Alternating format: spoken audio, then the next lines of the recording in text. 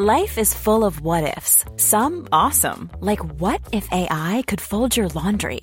And some, well, less awesome, like what if you have unexpected medical costs? United Healthcare can help get you covered with Health Protector Guard fixed indemnity insurance plans. They supplement your primary plan to help you manage out-of-pocket costs. No deductibles, no enrollment periods, and especially no more what-ifs. Visit uh1.com to find the Health Protector Guard plan for you. Hey there, it's Michelle Norris. I'm host of a podcast called Your Mama's Kitchen. When I travel, I'm usually looking for a way to find a taste of home when I'm not at home. And one of the things I love to do when I am at home is entertain. And Airbnb allows me to do that. When I was in California recently, I rented a house that had a great kitchen. And when we were sitting around the table, we're all thinking, we're in someone else's house. Someone could be in all of our homes as well. If you have a home, but you're not always at home, you have an Airbnb. Your home might be worth more than you think. Find out how much at airbnb.com/host. Oh, hit record. Should we just get into it then? Just get going.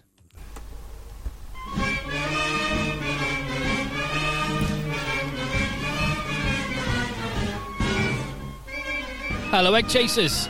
It's the Egg Chasers Rugby Podcast, the podcast about rugby that doesn't take itself or the game too seriously. And we are back after the second round of Heineken Champions Cup and Challenge Cup games. We will be talking about that, but so much more besides. As I am down here in the rugby dungeon, I'm Tim with JB. Hello, Tim. Hello. And from the Egg Chasers TMO shipping container, it's Phil. Hello, Tim. Hello, JB. Good weekend, gentlemen. Awesome weekend. One of the best weekends I've had in a long, long time.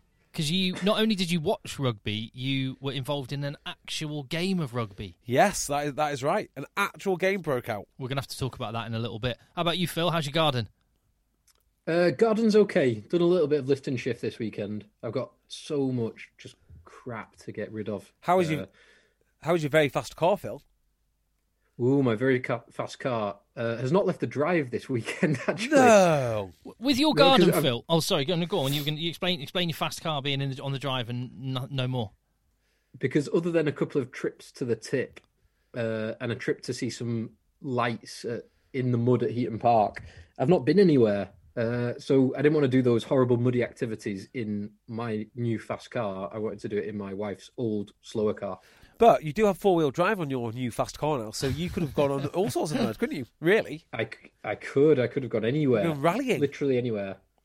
So I was thinking about your garden and your description of the lift and shift stuff. Surely there is a spit and sawdust type boxer who could use your garden as a training camp, like Rocky IV. I remember doing... God, it was a pre-season thing with Sedgley. This is about 15 years ago now, where we went up to the Lake District and to the Forest of Grisdale and we had a good day of training. We got nice and drunk, a barbecue on the Saturday night, nice and drunk. And then on the Sunday morning, we got woke at like 6 a.m., maybe even slightly earlier, dragged back to the woods, the hillside, and forced to carry these enormous logs up and down the hillside in teams of four. And actually, probably some of the lift and shift that I've been doing this weekend, maybe not quite as tough as that, but it's definitely, there's comparisons to it. So there you go, team building business, rugby pre-season team building business in your back garden. In my back garden, absolutely, yeah. I could do with a few more pairs of hands. Egg Chasers...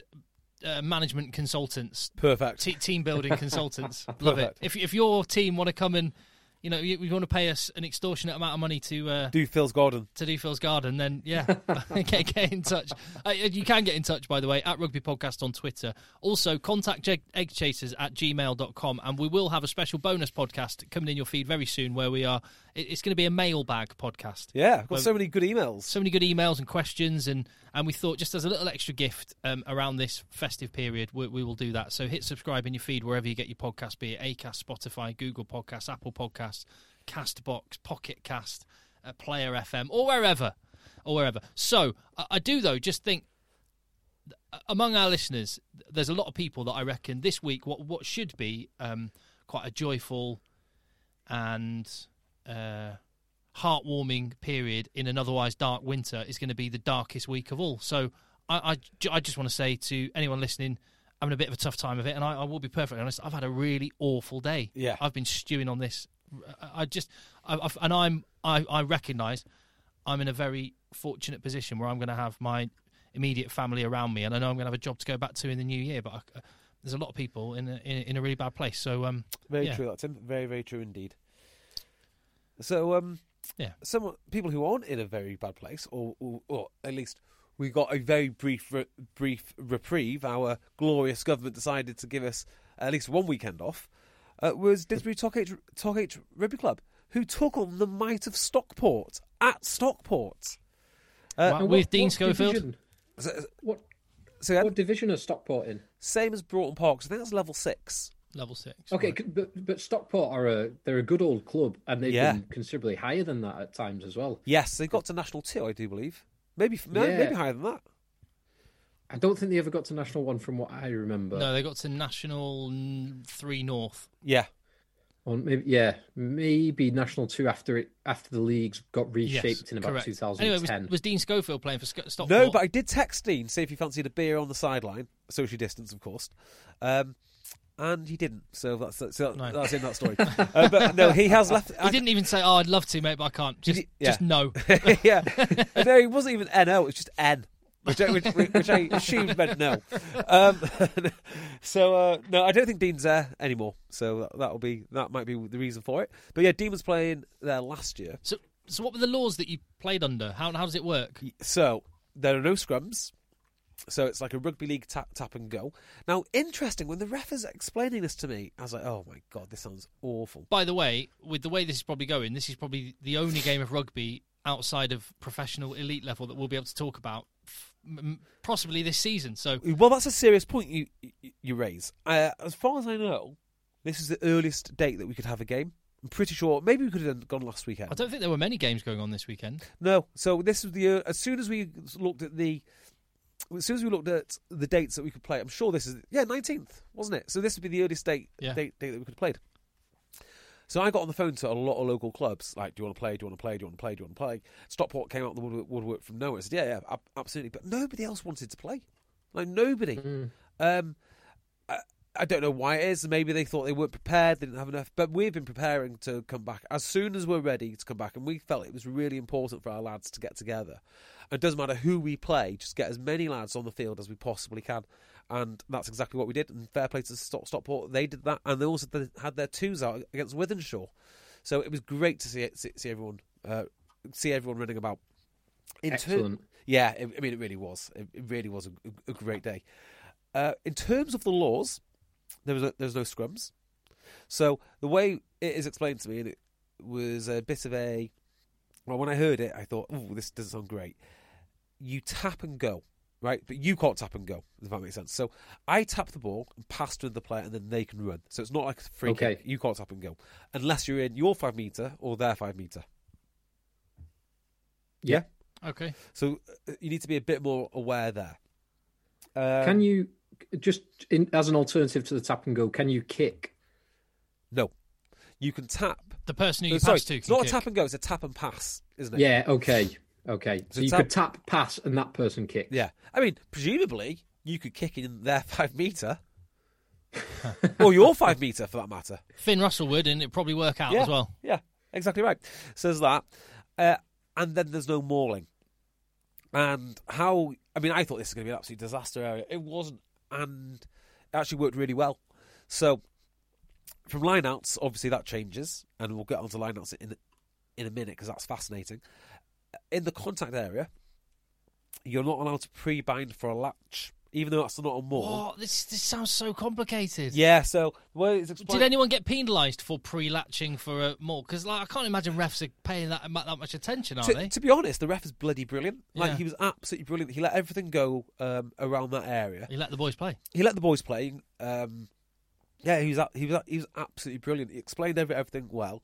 I was very dubious, but I have to admit, when we played these rules, it was a really enjoyable game of rugby. Good. It was seriously Was it enjoyable. faster? Was there more points and that sort of thing?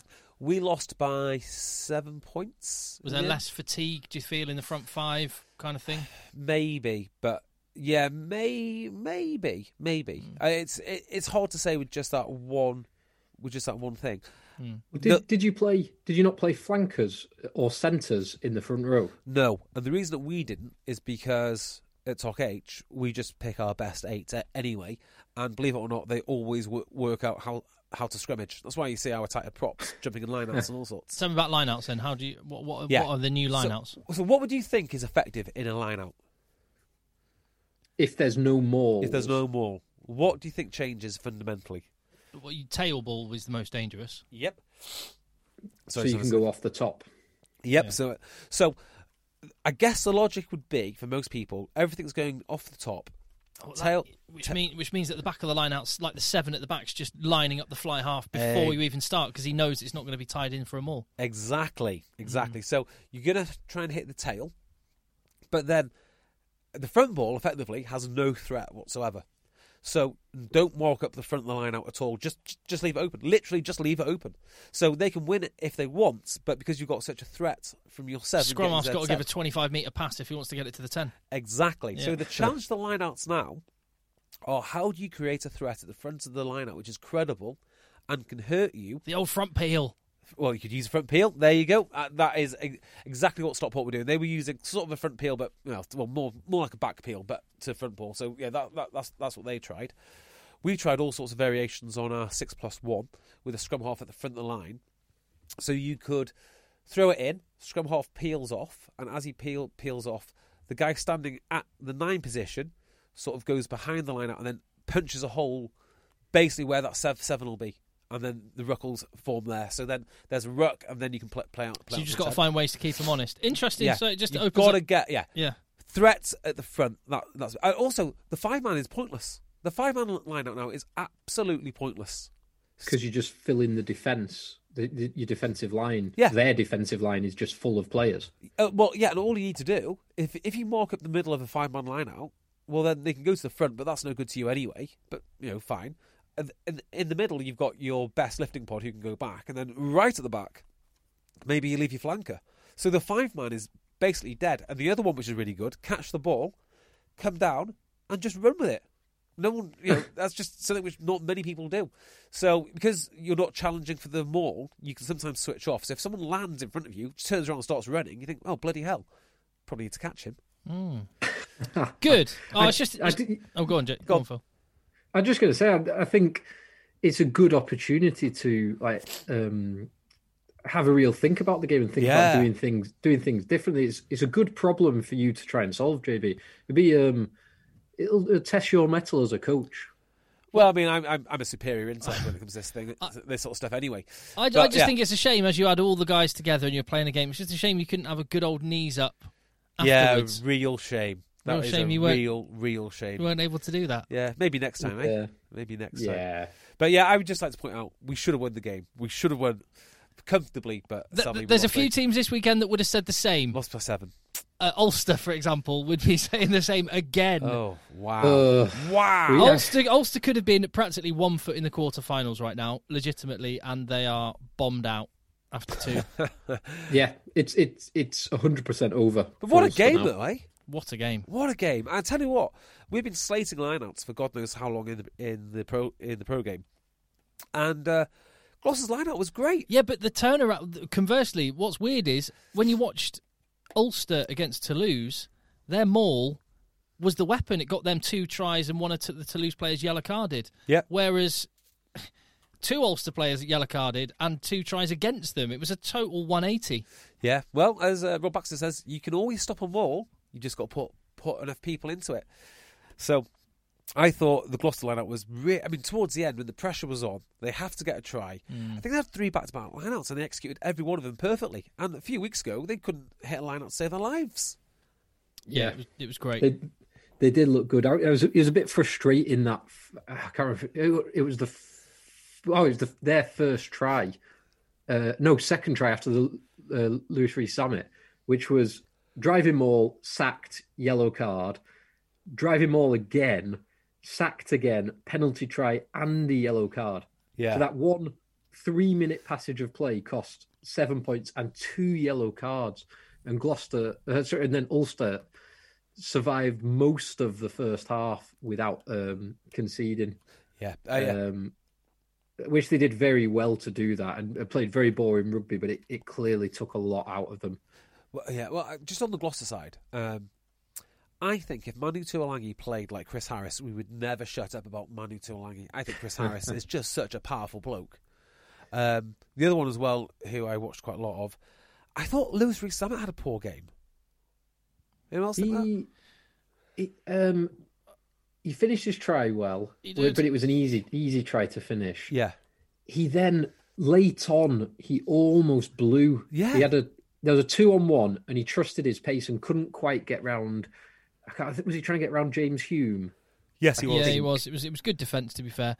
And he's run round enough people to back himself. That wouldn't be where I'd focus. Ed, our friend of the pod and one time stand-in for Phil, Ed Slater, his tweet was great. Better late than never. Huge result for this squad, and always special to play in the Champions Cup. For those doubters who were making it clear what they thought when we were behind the posts, that win is for you. Cheers. There you go. I don't know whether that means, when he says making it clear what they thought, whether they were giving them some stick or whether they were saying, rubbish. go on, you've still got this, boys. Either way. But they are doubters, though. If they're doubters. Yeah. Yeah, it sounds like the former. Yeah. It does sound like the former, yeah. Okay, so I think you are right. We should focus on the positives. So, positive number 1, Lewis Ludlow, who I thought is just a warrior, just a machine. I tell you, the other guy, was class. Yeah, wasn't he? Just that hit on whoever your winger was fantastic. Was it stop there? He levelled someone. Was it not Lowry? No, it wasn't. It was the balding Fades. Oh, Fades. Yes. So that was outstanding. And I tell you, the other one who I absolutely love is Geordie Reid. You get a feeling, don't you, watching Geordie Reid, because he's from Ealing, as we are reminded all the time, that he just wants to be there more than everybody else. Yeah, I can go with that. I mean, he put in a huge amount of effort, and was really difficult and disruptive at times. So was Ludlow. They were both difficult to play against. The thing I'd focus on is it was quite poetic in a way. In a week that began with everyone talking about an outgoing fly half, the 2 young fly halves had a massive contribution. Lloyd Evans looked really assured, and the young lad, 20 years old, a youngster from Gloucester, he's only had a handful of appearances before. It might even be less than that.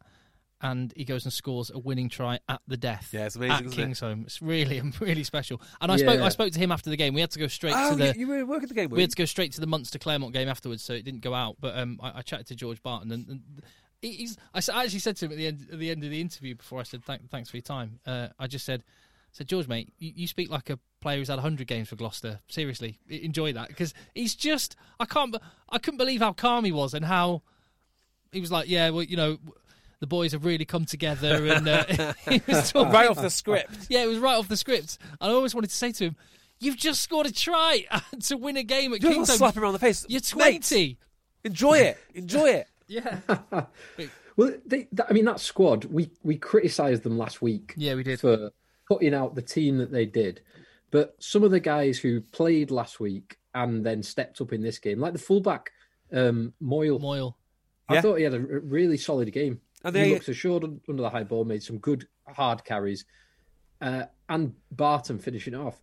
Last week, while it would have been unpleasant for them, it will have given them a pretty significant taste of what the tough away days are like in Europe. Yeah, so that's a fair maybe shout. It's a good thing. Easy I to don't know about that. Easy to say in retrospect. I still think, actually, they should have been looking at it. They might have lost going away to Lyon, but if they've had a bonus point in the bag, then they could be looking at potential qualification right now, rather than than being on the periphery of it. I mean, just on that though, it does make a difference. By all means, play kids. I know you're a big fan of it, Tim. But if you're going to do it, you've got to surround them with actual talent. I mean, having Atkinson and Harris in the centres it makes a huge difference. You can then plug in kids around them if you have that sort of talent. And that's why I was so critical of them going away to Lyon, because they've given their kids no chance to win. At least give them a chance to win. Yeah, well, it was the biggest ever European defeat last week in Lyon. Yeah. But hey. Sorry, Well, one thing I will say about Gloucester this year, I think the worst thing that they could actually do is qualify for the knockout stages. I don't think they've got anywhere. The number of players that have left this squad over the last 12 months, just less than 12 months, they've got no chance. I do hear what you're saying. Stages. I do hear what you're saying. What I would counteract that with is they had that result against Ulster at the weekend, and they have still got Willie Hines, Ben Morgan, Jason Woodward, Ollie Thorley, Jake Palledri, and there's others that I can't remember the name of, still to come back into that side. Like, so some real frontline talent. So what I was really pleased about, and seeing them up close and personal, and I think this is George Skivington's impact starting to come through, is a lot of their fundamentals are there. Whereas Johan Ackerman played a fantastic brand of rugby, and when you had Danny Cipriani as your 10, he was able to pull it off. They just played this real all-court game. Actually, if you're going to be successful in the longer term and consistently, you need to have a horrible pack. Yeah. And you need to do all the basics. And you already mentioned the line out, JB. A lot of their fundamentals, the scrum was absolutely rock solid. Yeah, it was. In fact, at times it was more than rock solid. Yeah. Very good. So, but Ulster have got, I don't know, as an Ulster fan, Phil, how you found that. Pretty painful, I imagine. Yeah. I mean, I kind of think last week was more painful because last week, basically in the shortened format, if you don't win your home games, you've got no chance. If you've got to win both your home games and one of your away games to even have a chance of qualifying. So it kind of felt like last week that was it. And to be in the game and to be dominant in the game at times, like you said before, the driving maul and the box kick in the aerial battle last week was brilliant. This week, even though with kind of 5 minutes left and with the time up, we were winning, it never felt like a game that we really should have won. And it also felt like a game that was kind of, Europe's already done. We're not going to get anything away at Toulouse. So we've lost 2 games already and you can't go through it in that position. 14 points down to being 10 points up and then to lose it. It's just, what a bloody roller coaster. Yeah. I mean, I'd already kind of written the season off, the Heineken Cup season off anyway. And when you're down by 14 points, unfortunately, Ulster are not Munster, evidently. Correct. And we can get onto them in a minute. But you said, like, and I agreed with you last week that was losing at home to Toulouse meant it was pretty much done. But the slight twist in this is the fact that loads of games were called off. And that's totally changed the complexion of the pools. The impact of COVID on the second round of games and possibly the third, fourth round. Who knows? Yeah, who knows now? And who knows, given the just the number of games that have been called off, who knows what's going to happen to professional sport in the short to medium term? Because I think, and I think I'm right in saying this, I think we are going to see, now that we've got a vaccine, I think we're going to see tightening of the rules until the vaccine is properly kicked in, because the perception will be that any death is unnecessary now. So I can see there being a more long-term tightening. So I can actually see more games getting called off, not from necessarily squad COVID issues, but because of governmental decisions. Like in Northern Ireland, last time I checked, we're not even sure if rugby professional sport will restart. I did bring this up to Dan McFarland after the game, because he in the chat we were having post game again, which didn't go out on TV live. It'll pop up somewhere on some highlights or whatnot or wherever. But he said, we've got to bounce back. We can't get down in the dumps because we've got some big games against the Irish provinces coming up. And I said, well, God, Dan, maybe this is news to you then, but as of midnight tonight, this was on Saturday, Northern Ireland is now going into a lockdown, and that they've said that affects all elite sport. And Dan McFarland said, nope, we've checked that. They don't mean elite sport. Our games will still go ahead. So I believe the game against Connacht and the one against Munster will go ahead regardless. Good. Which is good. Well, I mean, you say good. Do you really want to go and see Munster and Connacht? And no one will be able to go and see it. No. I mean, do Ulster really want to see them? Because the way that they've played, It wouldn't. I wouldn't be surprised if they were spreading COVID around their squad themselves. Can I really, really like Dan McFarlane. By the way, Never mentioned this. I never. And if honestly, if Do you I know like him as much as Baxter? he's getting close, He's up there, isn't he? He's right up there. And I think if I know it sounds like Sale have already done their business on their next head coach, but if they haven't, then Dan McFarlane's contract is up at the end of the season. Is that right? I'd be. I think he will stay with Ulster because he's very settled there. They love him. He's done a great job. Yeah. I would honestly, if I was a Premiership club and I had a sniff at Dan McFarlane, I'd be all over him. Who are you thinking about for Sale? Alex Sanderson. Are you sure? No, I'm not sure. But you sound sure. Well, that's because you sounded sure last week. I heard another name, but I'm not going to mention it. Well, I'm going to say that I don't think Sale have started their process yet. Okay, that's what I think. So that I thought you were going to break me some news. Oh, if I could have Dan McFarland, I mean, I know it would be terrible for Phil away from his beloved Ulster, but if we could have Dan McFarland in our city of Manchester, I'd be buzzing about that. No, we want Alex Sanderson in our city of Manchester as neutrals. Yeah, as neutrals. Okay, fine. Well, whichever.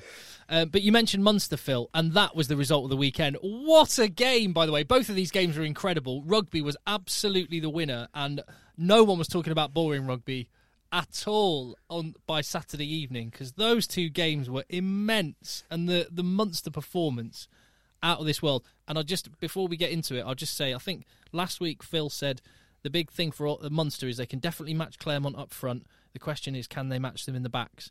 I think my take on it was, I said, you'd have to put Claremont favourites, but Munster can definitely win. I think, JB, you said Claremont will win this handily by at least 20. Yeah, I thought that. It's understandable that you thought that, but that just goes to show what a good performance it was by Munster. I loved this game. And watching it after whatever it was, 23 minutes, when Claremont have already got the bonus point try after 24 minutes, it just looked like it was going to be a total demolition. It looked like it was going to be 50 points to Claremont.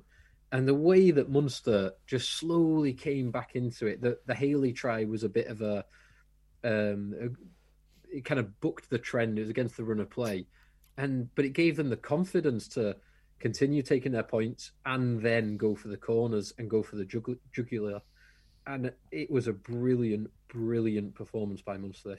It was absolutely remarkable. Fair play. Have a Negroni. Friend of the pod, Graham Roundtree. Get yourself a Negroni. Yeah.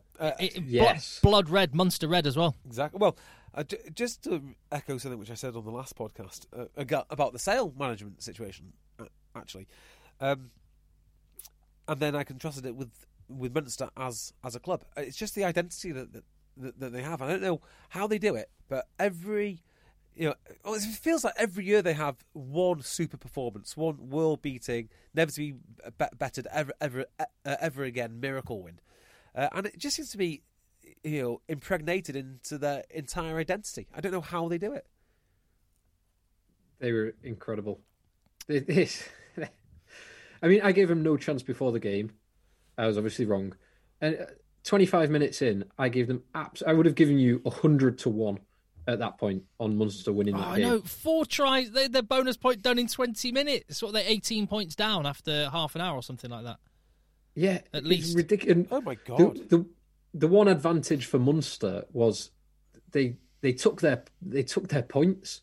So yeah. Although after 23 minutes, Munster had scored 4 converted tries after 23 minutes, but Munster were already on 9 points at that point because they'd slotted as soon as they got into the Claremont half. They'd won a penalty, they'd slotted it and got back to business. You're absolutely so it meant right. By the time they scored their first try, Munster were like right back in it, even though it was 4-1 at that stage. Yeah, this is one of the best examples of any game of why in the higher the level of rugby you go, take every point you can that's on offer. Yeah, I completely agree with that. Yeah, it's like Wales for so long. Just stay in the fight. Give yourself something to play for. Yeah. So that was game of the weekend without any question, and a couple of absolutely awesome games on BT Sport, which will be the broadcaster of Premiership Rugby until 2024. Yeah, by the way, the broadcaster of choice. Merry Christmas. Yeah, well, Merry Christmas to you, Tim. I mean, all that BT money again. Fantastic. Yeah. No, I'm just happy that the rugby fans, of which I am one, will get an incredible product week in, week out. I mean, that is, again, absolutely true.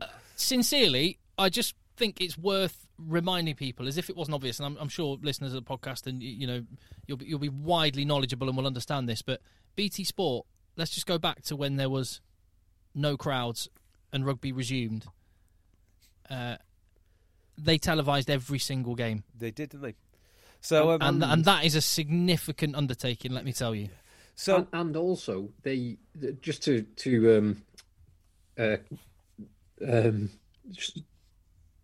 speak about the positives of BT Sport a little bit more.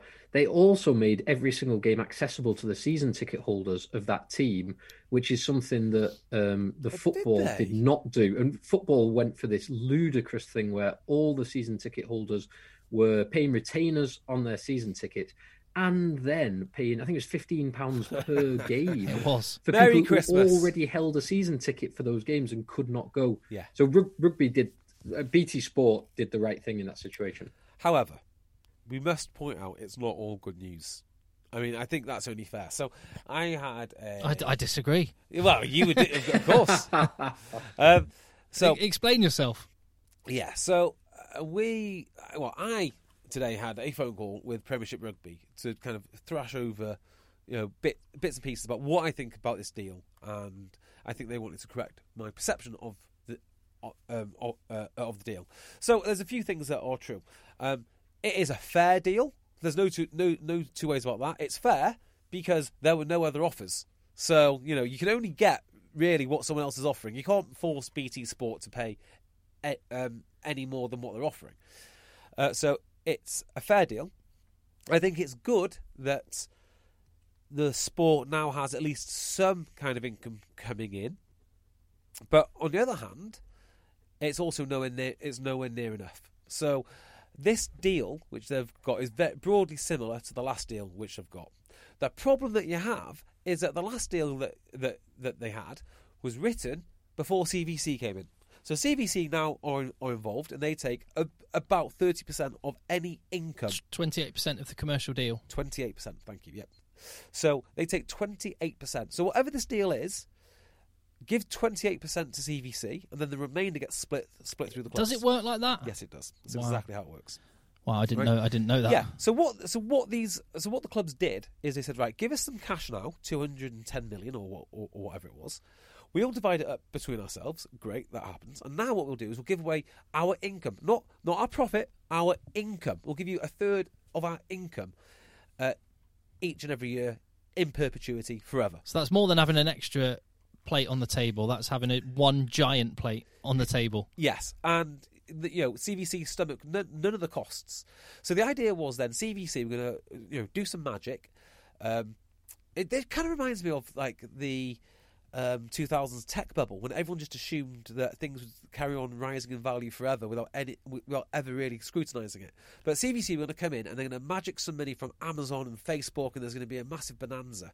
So in order for the clubs to be better off than when they started, they would need about 45 million quid per season. Okay, because then CVC takes their money. And they end up with the same as they already had. Exactly. So 45 million is roughly where you're at. Which then goes some way to explaining why in March, or was it March or was it February, when BT Sport came to the table with a deal of 40 million a season, Premiership Rugby and CVC said, no thank you. We think that we can get a better deal somewhere else, which of course they couldn't. So it's like putting your house on the market for what you'd like to get, not what it's worth. Yes, exactly right. So we've got this problem that we have fixed income now, which is reduced by about a third because of the CVC deal. Because it's fixed, it'll be the same amount every year. I think we're going to have a huge amount of inflation. So each and every year, you're going to have a real loss on what you're earning, and the outlook for rugby union in the Premiership is incredibly bleak because of the CVC deal. There's nothing wrong with the BT Sport deal. BT Sport paid a fair price. They're a great partner, but they only paid what they thought it was worth. And frankly, after a pandemic, it's worth a lot less. So the only saving grace for rugby might be that the pandemic has cut the wage bills by 25%. That might be the only saving grace. because the way that I see it, it is a dire situation that Premiership Rugby find themselves in. Well, if someone took that CVC money that came as that one big chunk of whatever it was, how much was it? I think 210 million off the top of my head. So was it like 12 million per club, something like that? Yeah. Well, let's say it was 10, 15 million.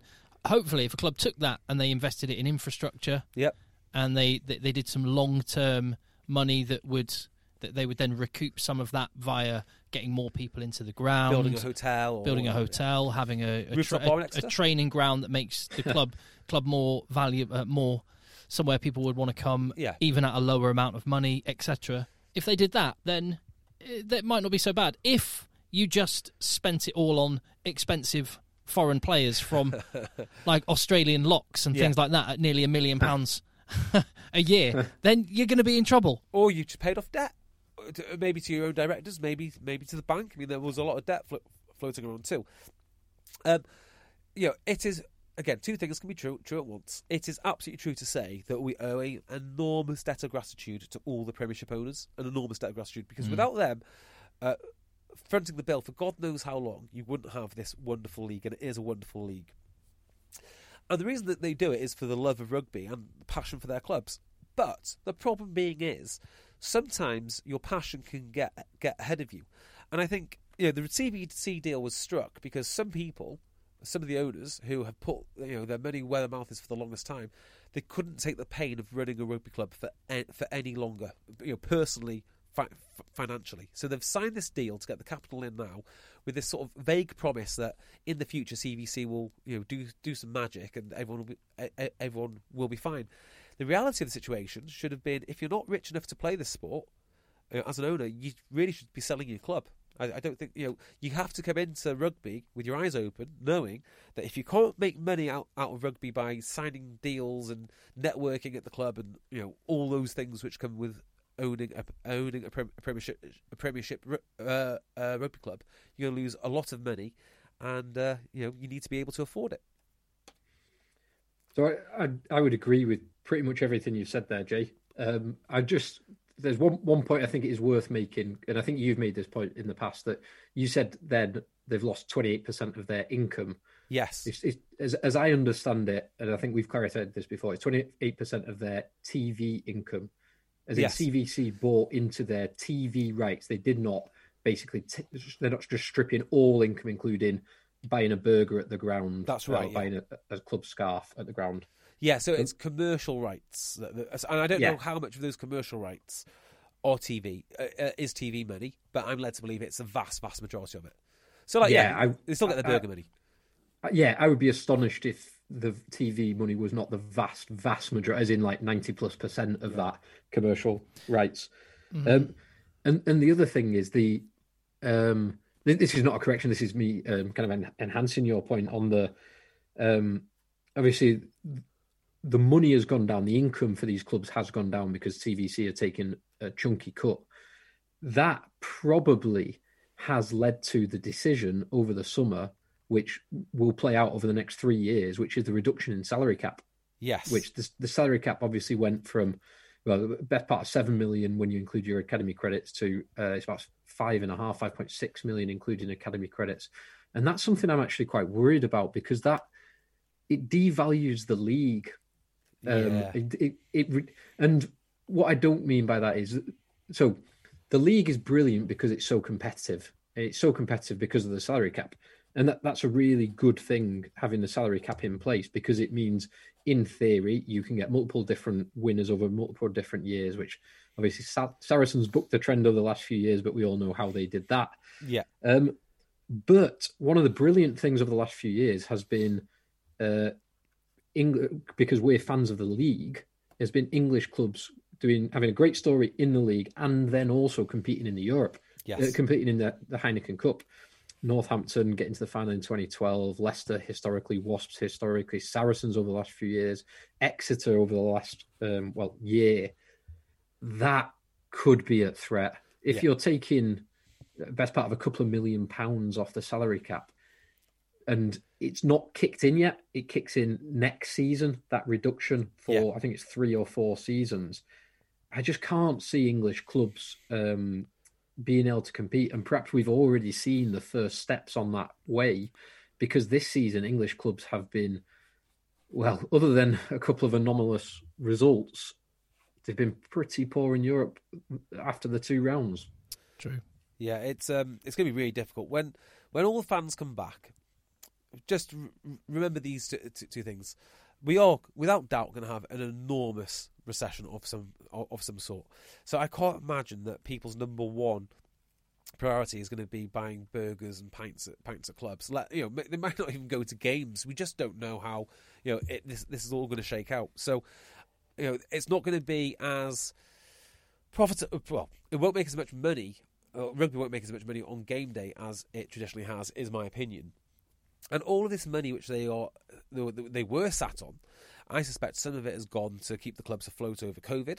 And also, you can't live off capital. You just can't do it. If you've got 10 million in the bank but a shortfall, and it's just sitting there for 5 or 6 years, you're going to lose a shed load of money just to inflation.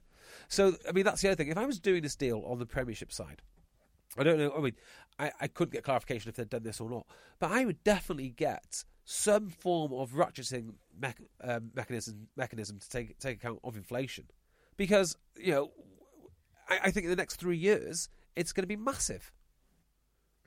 Yeah, inflation is going to be interesting.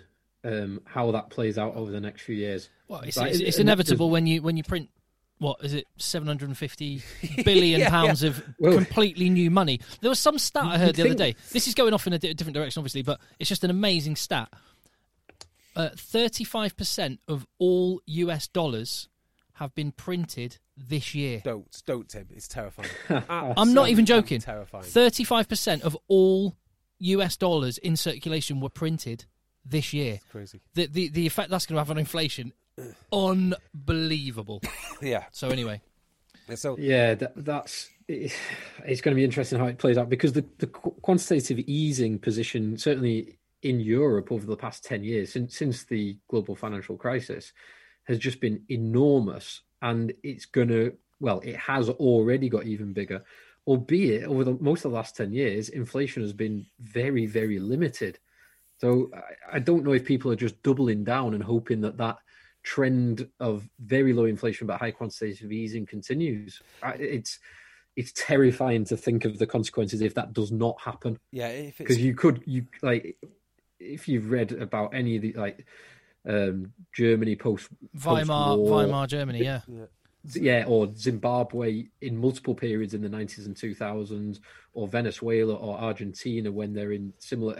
And obviously, there's differences, but there's also similarities in the printing money state. Yeah, so there are enormous consequences of doing it. Totally. So just be kind on Twitter when you see someone concerned about a range of different things, including the impacts of a virus, but also the impact on the economy. Just be kind, because they might understand historically what happens when you print lots of money. When you print lots and lots of money to pay for things you haven't got. Just one last thing on this: the messaging from Premiership Rugby. I get what they've got to do. I get they've got to say, yes, great, we're super happy to be in partnership with BT Sport. I do appreciate that. But I do think it'd also be a lot more effective if they said, yeah, it's great that we've got a deal. It's great that we've got some income, but we have enormous challenges ahead. At least be honest about the situation, because reading the messaging that was coming out, it seems like they're fooling themselves. This is not a good situation that they find themselves in, and I think they would be wise to communicate fairly and honestly to the fans about the situation that the league finds itself in, because I don't think it's particularly good. Mm-hmm. Well, I mean, you could say communication in rugby has not been great this whole year. In the most tumultuous year or so in rugby's history, with Saracens, in English rugby history with Saracens, and then more broadly speaking with a pandemic and the massive shake-up that's had.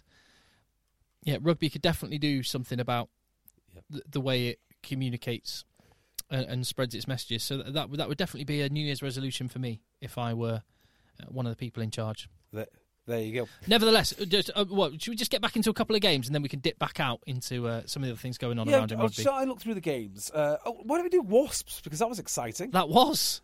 Wasn't it? Yeah. So I'm going to kick this off with a bit of a rumour which I've heard is circulating. You ready for this? Go on. Alfie Barber. How do you say his name? Barbary? Well, everyone's just gone to Barbary now. I remember when because I gave him his first man of the match his award. First one. His first start. 3-3 now. His 3-3. Yeah, I gave him his first one. Just like I anointed Maro Itoje, I gave him his first man of the match medal as well when he became a prize-winning Maro.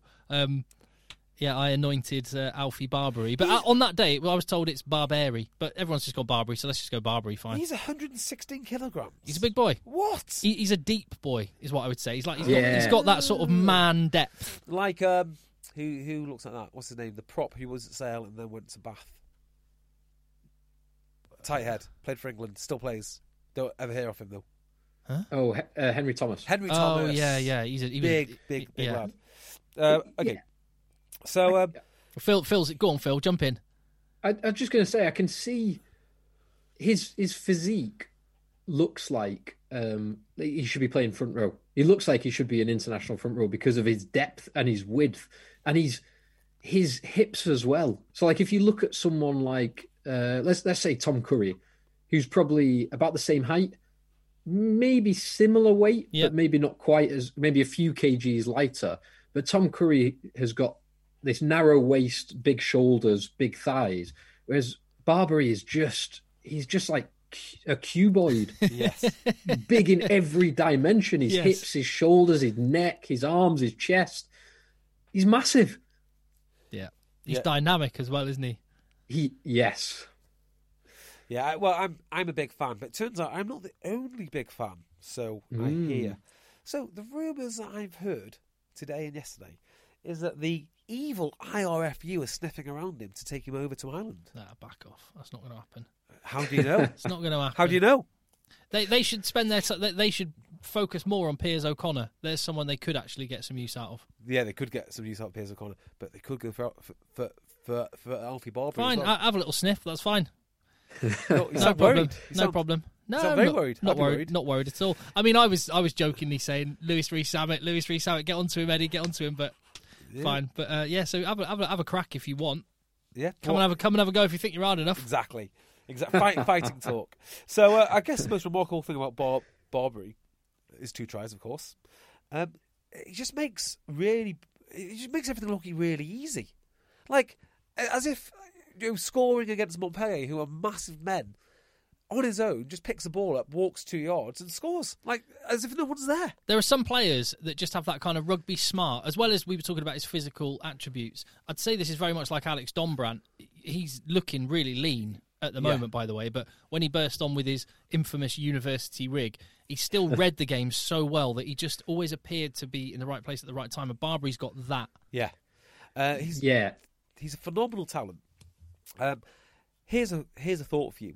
Do you think there might be some really serious questions internally in Wasps regarding what he can do as a front rower, or do you think he's just so good they throw him in the back row? Because I don't think this is going to last. Now that teams are going to target him at 8, and he's not really an 8, I think he could come up against some very stiff opposition now, and he needs to make that move to hooker sooner rather than later. So, is there something about him? Maybe his throwing, maybe his tight work, which isn't up to scratch yet. So it's an interesting question. I don't know the answer, but I think it is worth touching on his history, because it was mentioned, I think, in comms that he kind of transitioned from being a centre, a 12 or 13 as a kid, but having watched the videos, they just put him anywhere to get the ball to him most of the time. He's clearly not a kicker, so he wasn't 10, but he would have been. He would have been any position that gets him running at people, and centre happened to be it. To then, when he went to Wasps, age 15, 16, that his body size and shape has most suited front row. He played there for England under age groups and under 20s. I mean, he literally a month ago turned 20. That's how young this guy is. To now also playing in the back row. So I think he's still finding his position, if that's possible. Tom Youngs did the same thing, don't forget. He was a centre until maybe sort of 23, 24. and he was an absolute unit of an inside centre. Yeah, he would have been. Then he went and spent 2 years at Nottingham, or at least a season, maybe two, in the Championship playing hooker. Came back and put on a load of weight. And then he went back and he ended up being a Lions hooker. So one of my favourite players, Gabriel Gray, who I just love. I just think he's awesome. He's just got the right attitude about the sport in general. Sadly, he can't throw in lineouts all the time with that much consistency. And maybe that fine happens. I love everything else which he does, but his lineout throwing isn't great. And I've started to think: do you reckon that Wasps, as a club, have said, okay, maybe a set of piece work isn't going to be that good, but we'll back you for everything else you can do all over the park. And that's how they're getting these results. Because I know you think that they're a good team, Tim. I don't think that you would see the same results if they were coached by a more traditional coach. Oh, I agree entirely. Yeah. So I don't think they're a top-end team. I think they're top-end coached. And they're a great team. They're not top-end individuals, is what I'd say. They have top-end individuals. They have some. But you have guys like Tim Cardle, Paolo Idogwu, who has looked class the last few weeks. I mean, Paolo is a great, he's a great player, nice guy. Good athlete, but wouldn't get into sale team. No. But here he is absolutely tearing it up at 13. Yeah.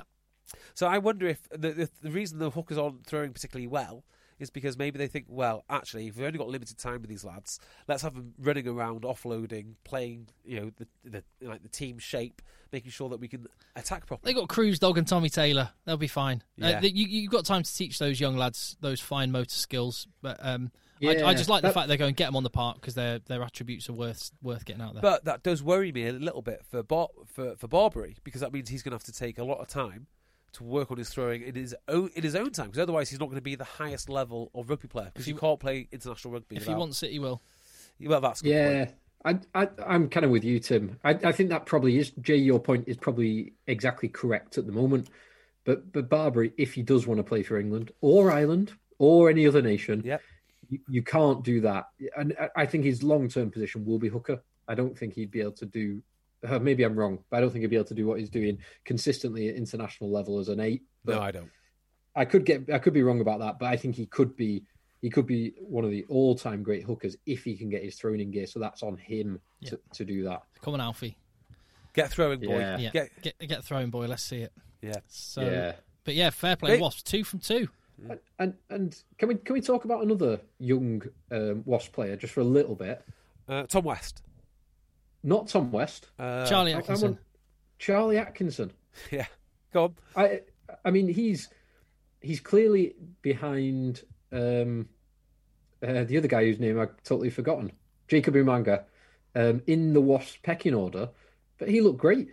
I thought he had a really, really solid game. Kicked intelligently, kicked the corners intelligently, controlled the game well. It helps when Montpellier lose their fullback after whatever it was, 20 minutes. Yep. But he took his try beautifully at the end. Yep. Agreed. I mean, just looking through the team again, they're good players. I keep saying they're good players because I need to caveat with it. They're good players. They had no right to beat Montpellier, though. Just man for man. 15 on 15, it could have been different, but hey, fair play. They did it. The Lamb Bowl happened this evening in Connacht. Didn't see it. Windswept Connacht. Bristol won in the end. It was unbelievable. You were thinking, right, Bristol, they play like Pat Lam hasn't played, and Connacht still play like Pat Lam had them playing. It's going to be all action. It was 0-0 after 20 minutes, and it was just a maul fest. Nice. Sounds ideal. Broke into life a bit at the end. Piers O'Connor scoring a good try. Bristol had too much in the end. There was one moment that's worthy of mention, which was towards the end when Connacht had a couple of penalties in a very kickable position, and they needed 2 points for a bonus point, and they went for the try. And admittedly, Ben Earl put in a great tackle to prevent... Yeah, I've seen that tackle. It is a great tackle. ...prevent the try being scored. But, well, I mean, I don't know. Were they just sort of thinking... Because they couldn't possibly have got any more than one losing bonus point. Or could they have got a try bonus? No, they couldn't have got a try bonus point. So I don't understand what they were doing. Yeah. They were 9 points down with the clock in the red. And they went for a try. And they only had 2 tries. So there's no way they can possibly get more than... taking the 3 is the maximum they can possibly get. I don't know. Yeah, it Who reminds knows? me of that Vahamina bit when he said, "I did not know," or what did he? What was it? Vahamina, the French lock, said when he was like, "Oh, I did not realise that you couldn't do something." Or do you remember that? Was this where he elbowed Wainwright in the face? No, what was it? No, it was like I remember Vahamina this. did something, and he came out afterwards with a comment, and everyone it turned. No, I tell you it what turned it into was. a meme No, because he said, he didn't know he was captain. Oh yeah, I didn't know I was captain. No one told me I was captain or something like that. Yeah, and then it's become a meme. So like when Owen Farrell gets sent off for a no arms hit, there's people put a picture of Owen Farrell there and go, "I did not know you had to tackle with arms. Nobody told me you had to use your arms, Yeah. etc." Maybe it was a different one. No, it was definitely him as a captain. Speaking of dodgy decisions, did either of you watch the Leinster-Northampton game? No. No, talk to me about this. So it was an injury-ravaged Leinster team. Northampton, a pretty strong team, missing a couple of people, but pretty strong team. And you'd always expect Leinster to win, even with a weakened team. And they did. They got a bonus point. Northampton got nothing out of it. But Northampton at times showed some good stuff. They just made some odd decisions at time. And the most odd was they were one try down. They're camped on their own line. They Leinster are scrummaging. Leinster won a scrum 5 metres from Northampton's line. Leinster engage early, so the referee gives a Northampton free kick. Northampton get to breathe. They can clear their lines, except that they don't. They opt to scrum again on their own line against a much stronger Leinster pack and immediately get turned over, give the ball away, and Leinster score. And it wasn't the only time in the game that they opted for a free kick scrum. But I've never seen that before, to offer a free kick scrum on your own line when you're getting pumped. I don't know why you do that either. No. It really, really... I mean, even like... Dylan Hartley, he's been brilliant in comms recently. He did a lot of the Amazon stuff and he's doing a bit of the BT Sport stuff now. I really rate him. I think he talks a lot of sense. He's obviously... He knows the club as well, and he might potentially in some scenarios have a little bit of a Northampton bias, but he was like... I have no idea why they're doing this. It just doesn't make sense. No. It's a crazy decision. Well, at least Northampton put up a bit of a fight. Yeah. That's the only thing I can say. And we'll look ahead to the games. That game against Worcester on Boxing Day, they have to win that. If they don't win it, here's a fact for you, which I will be bringing up when I chat to Chris Boyd in the pre-match interview. Uh-oh. If they lose at home to Worcester on Boxing Day, they will have gone the entire calendar year. That's amazing. Not winning at home. So losing every game at home. When Malander was in charge towards the end of his reign, people were just not showing up at Northampton. And I think Boyd won them over pretty quickly. He did. Didn't he? But without a single win at home in a calendar year, that is incredible. Admittedly, there were 5 months of that with nothing happening. But nevertheless. Don't let ruin a story, Tim. Yeah, but they're 12... losses on the bounce in all competitions now as well. Yeah. So that would be going for 13 losses on the bounce if they lose that. It doesn't, as much as I like Chris Boyd, it doesn't feel like the time you want to sign him to a new long-term deal. Yeah, it's a tough one, isn't it? It's really tough. And, so a defeat to Worcester, as you say, all of those things, 13th straight defeat, a whole calendar year not winning at home, and they're in a big-time relegation fight. Albeit, are we going to find out that relegation doesn't matter? And here's a segue. Will that have an effect on whether anybody else goes after Danny Cipriani? Because if I had the chance to sign him and I were a club that might need a 10, let's say, you think he would have at least someone calling up, maybe a Newcastle situation. However, if there's a ring-fenced league, you'd sort of go, nah, it's all right, I'll keep the cash. Yeah. So Sippers is gone. That was the big story early this week after we'd done the podcast, of course. Yeah. That's why it was announced when it was, because they thought, let's wait till those Egg Chasers boys have got their one out there. Exactly. We don't need that heat. Christ. So, yeah, I'm very mixed on this. We spoke last week, didn't we, about concussions, right? And what an awful situation it must be if you no longer enjoy the game, and if you're forced to play it for monetary reasons or whatever it is. And it's my impression, I have nothing to back this up whatsoever, so this is not a fact, but it is my impression that Danny Cipriani has, rather than falling out of love with Gloucester, because I think Gloucester is the best place for him, I think they've got the best coaches for him, I think it's all set up for him. Well, his best mates. Yeah. He's like his old mates. Like literally his best mates. He's played with Alex King, played with George Skivington, best mates with Don Waldock. Yeah. So, it is the best place for him. They understand him. They know him.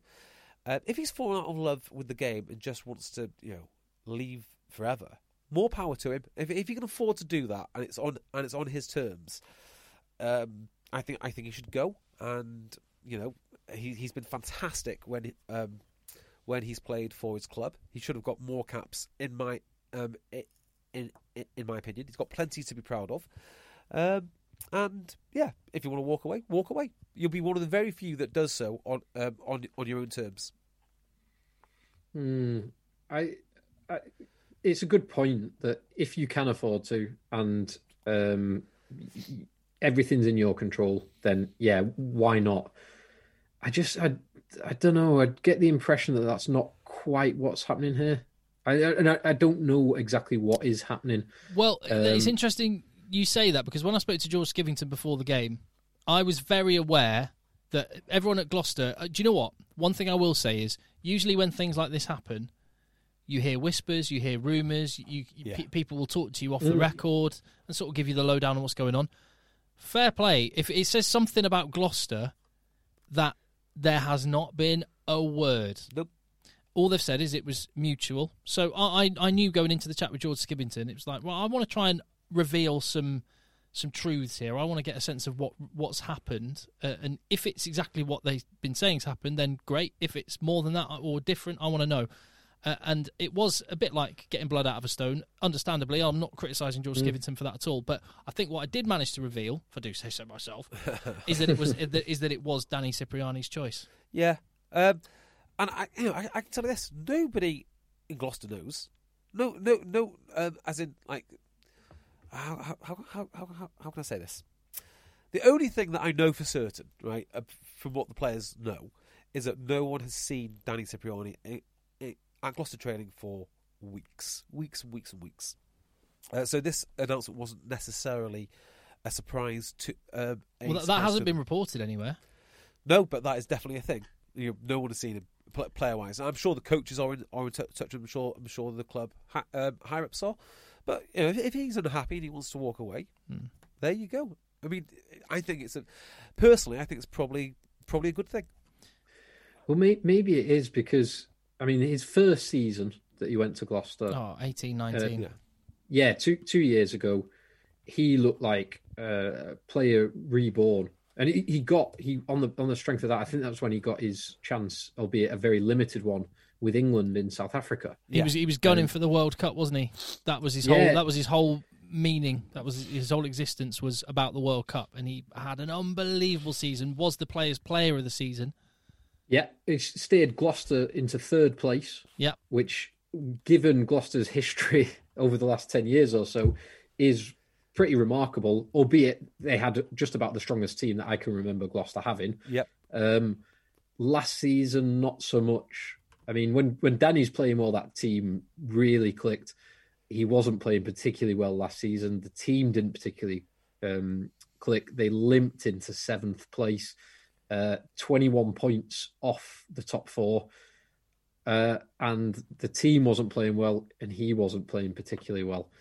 So I think it probably is. It might be the best thing for both parties that he does leave now at this juncture and look for a new challenge. I think you're right. He's 33, so he still has got some gas in the tank. I hope it's not the last time we've seen Danny Cipriani on a rugby field, because he's got the potential to entertain crowds and do some pretty mesmeric things. Oh, he's unbelievable. I mean, I want to separate that out as well. As a rugby fan, from just a pure rugby point of view, I want him back tomorrow. I think he's incredible. But, from his point of view, call it a day. Yeah. Well, yeah. I want to see him do that little dance he did when he scored that try for Melbourne Rebels. Over and over again. Oh, what moves? That's something that we've not seen. I can't remember him scoring a try like that basically since he's been back in England, since he joined Sale or whatever it was. Defence optional in Super Rugby, isn't it? Exactly. But what a try. I mean, that's when he came onto the scene first time, he was a precocious talent. Rapid. He was 18, 19, Wasps in England. He was playing 10 and 15, and he was allegedly the fastest man in the Wasps squad. I've heard that.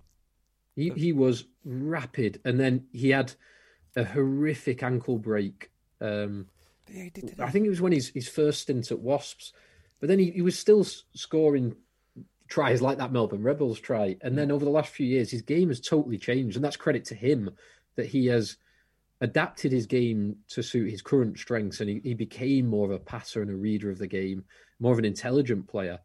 But yeah, he can do, both in his former guys and his current guys, he could do things that no one else could do. His vision at times was brilliant. Yeah. And it was picked up in comms this weekend that some of the moves that Gloucester were running were very reminiscent of what Cipriani would be running with the shapes. Atkinson taking the first ball, and then Evans taking it out the back with options of the wingers and the fullback coming round and joining the line and being able to pick their gaps. So his influence is obviously huge on the way that they're playing and the coaching structure, as you said before, which is testament to Sippers. Yeah, the only thing I'd add to this is some articles this week have been a little bit unfair to Cipriani, I think.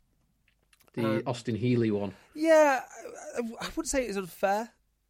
Not necessarily unfair, but I would like to put Cipriani into context, which is some people think he wasn't quite good enough for England, and I think it's the other way around. I think he was too good. One of the things I remember people saying a lot, and I think I was part of this before the 2019 World Cup.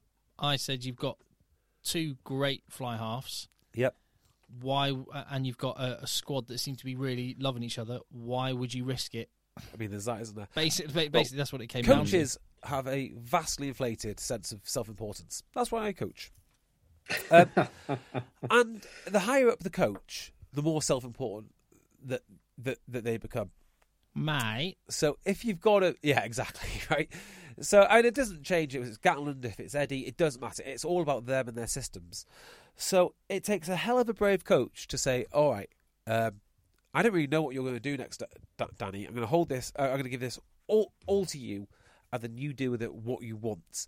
And you can see why that would rub coaches up the wrong way, and you can see why, if given the choice out of a very loyal lieutenant who is also a phenomenal player in Owen Farrell, or this complete maverick who wants to do his own thing, Danny Cipriani, why Danny Cipriani would have less games than he otherwise did. And I would play devil's advocate here a little bit and say, talk about inflated sense of of importance or ego or whatever, and you'd have to sort of level that at Danny Cipriani, because to think to only to appear, at least from the outside, to only want to do things the way he chooses to do it, and everyone has to move to the beat of his drum. That's not how rugby teams are composed. Yeah, but Tim, you've seen the TV series The Boys, and you've seen the character Homelander. Homelander, yeah. Now, if you're as powerful as Homelander, like Danny Cipriani is, people should be jumping to your beat. That's exactly what they should be doing. Yeah. In fact, it must be mystifying for him why they don't just listen. Oh dear! So I hope the player that I'm thinking of now, I've actually just got his Wikipedia page up just to see if he's surfaced anywhere. The player that I'm actually thinking of that Danny could do this is another precociously talented individual who left the game over the summer and has not yet resurfaced. Quaid? No, in one of JB's all-time favourite players. James Forrester? Kyle Eastman. Oh yeah, where is he? He's nowhere. I checked on him the other day. Yeah. Yeah, he... As far as I can find, and I checked this a few weeks ago, a bit more than just a cursory Wikipedia glance. He's not surfaced anywhere. He's not gone to France. He's not gone to Japan. He's at no other. I don't even think he's training at any clubs at the moment. What if he's in Oldham? Like, genuinely, I wonder. He may well be, and he may go back to rugby league. Eastman. Yeah, but that's a good one. I hope one to watch. Yeah, I hope Cipriani doesn't go that way. I hope we do see him again. Oh, I'd quite like to see him play league. Or, well, those two getting back, that'd be quite exciting. Sippers and Kyle Eastman playing league together, that'd be cool. And get Nev Edwards there while you're at it. Yeah, well, where's Nev? Where's Nev? Let's find where Nev is, because that might be killing it. His next landing point. Yeah. Okay, cool. Right, so anyway, Sippers is gone, definitely not forgotten, and hopefully not the last we've seen of him. Yeah. Other stories or other rugby from the weekend. There were other games, but so let's have a look at where the polls stand currently in the Champions Cup, because we've got 2 more games coming in the new year. I'm due to be going out to Ulster for the reverse fixture against Gloucester. I really hope I'm allowed to travel. Really hope I'm allowed to travel. That'd be a good game. Yeah. Because it doesn't matter to Ulster, and in reality, it probably doesn't matter to Gloucester. No. But that'd be a good game because of the revenge. Yes, correct. So, Pool A, Leinster top with 10 points, Wasps second with 10 points. Remember, the top 4 go through to the Champions Cup quarterfinals. The 5th to 8th go through to the Challenge Cup quarterfinals. Bordeaux and La Rochelle both on 9, courtesy of some COVID results in La Rochelle's case. Solid 28-0 win against, who was it? Who did they beat? I don't know. It was Bath. Bath, yeah. Good solid 28-0 win against Bath. Oh, we should talk about Toulon. Oh, yeah. So Toulon, so Scarlets had 1 COVID case in their squad. Yeah. In midweek. They identified the individual that was, and the people through contact tracing and videos and all the processes they have to go through. They identified the people who might have been at risk of contracting it from that person, and they isolated them as well, to the extent that EPCR were happy for the game to go ahead and that all factors had been taken care of. Toulon, on Friday, on the day of the game, having travelled to South Wales, having stayed overnight, turn up at the ground and decide we don't feel it's safe for our players to play. Wow. Game called off 2 hours before kickoff. Yeah, and Scarlets get the 28 point to nil win. Scarlets got handed the win. I mean, I wonder, do you think there was any chance Toulon were thinking we could get, look at what they've done with all the other people that have had a COVID case and have been given a 4-try victory. We might be able to get the 5 points and not even have to play. I mean, I'd hate to think that would be a cynical way that a professional club would go, and I want to believe Toulon that they were doing it purely legitimately because they had concerns about the health and safety of their players. I would like to think that they were trying it on. It would be such a French rugby thing to do. But I wonder. We have to take them at face value, obviously. No, you don't. What do you reckon? Well, competitively, I think Toulon would have fancied their chances against Scarlets no matter where they played. So it doesn't sound like it's a decision. It does sound like they made the decision based on the health of their players, because I don't see any other reason that you might do it unless, like you say, Tim, they thought, maybe we just get 7 points and go home. 5 points. 5 points. Rest up a week. Go home. Yeah, unless there's something else at play, as in like. It would not be entirely surprising for there to be a mutiny against management in a French team. Yeah. So there could be, but it does seem a bit too much of a coincidence for that to happen 2 hours before kickoff when there's a COVID situation. If you were Toulon, if suddenly Scarlets couldn't play next week because there's been major caseloads pop up across their squad, Toulon would be absolutely fuming. Yeah, and that could have, it could be completely. What do you call it? It might be completely unrelated that they have a COVID outbreak anyway, and I don't know what the regulations are in France, but you've got to have a look at how would that affect Toulon going forward. Is it worth the risk? Yeah. The answer is I don't know. Without being in the camp, I don't know what their decision process was. But it has made what is already a condensed and strange Champions Cup season even stranger. Yeah. Because do you honestly think the average fan who watched the games over the weekend that wasn't a total rugby nose like we are, could understand how teams qualified and what the hell was going on? No. I could barely explain it easily. No, it's difficult, isn't it? It is difficult. Although I'm quite enjoying it. I mean, it's not a terrible format. Well, the problem is you could, as we identified last week, you could win all your games and still not qualify. Yeah. You could you can't rely on one team you've already played to take points off another team that's in your pool, which you could quite often look at. So anyway, so in Pool A, La Rochelle are on 9 points, as I say. Scarlets are outside of the Champions Cup spots, but also have 9 points. Edinburgh hanging in there with a very late win against Sale, who will be very disappointed with that. They're out after 2 games. Fair play, Edinburgh. Showed a lot of dog. Is it? Yeah, Edinburgh did. It was not an amazing game. There was a couple of amazing performances. I thought Rohan Janssen van Rensburg was the best man on the pitch. Yeah, he looked lean, didn't he? Having said that, he looked fast. Real quick. Having said that, I haven't seen it, except for the middle 80 minutes. Yeah, Van Rensburg was ace. Like, really, really ace. And he is quick. I mean, he doesn't look quick sometimes. And he didn't look quick about 18 months ago. Yeah. But remember what he was like in Super Rugby. I mean, the guy is destructive. Yeah. Just disappointing. Not angry, I'm disappointed. Neutrals disappointed everywhere. Yeah, for the Premiership in general. Yeah. Neutrals massively disappointed, and Dupree's, the multiple Dupree's, all disappointed. Not least of which because one of the Dupree's indiscretion, Jean-Luc Dupree's indiscretion on 70 minutes gave him a yellow card, and it gave Edinburgh the winning penalty for just a dull, brain dead penalty. No arms tackle, not even an attempt to wrap. Yeah. It hits him in the head. It's a yellow card. Yeah, it's just dull. Yeah, it was. Be better, guys. Come on. So Edinburgh have an outside chance at Champions Cup quarterfinals. Really, the top 6 though is where it's going to come from: Leinster, Wasps, Bordeaux, La Rochelle, Scarlets, Edinburgh. Here's a cool fact: a crocodile can't stick out its tongue. Another cool fact: you can get short-term health insurance for a month or just under a year in some states. United Healthcare short-term insurance plans are designed for people who are between jobs, coming off their parents' plan, or turning a side hustle into a full-time gig. Underwritten by Golden Rule Insurance Company, they offer flexible, budget-friendly coverage with access to a nationwide network of doctors and hospitals. Get more cool facts about United Healthcare short-term plans at uh1.com. Everyone knows therapy is great for solving problems, but getting therapy has its own problems too, like finding the right therapist, fitting into their schedule, and of course, the cost. Well, BetterHelp can solve those problems. It's totally online and built around your schedule. It's surprisingly affordable too. Connect with a credentialed therapist by phone, video, or online chat, all from the comfort of your home. Visit BetterHelp.com to learn more and save 10% on your first month. That's BetterHelp, H-E-L-P. B is much, much tougher.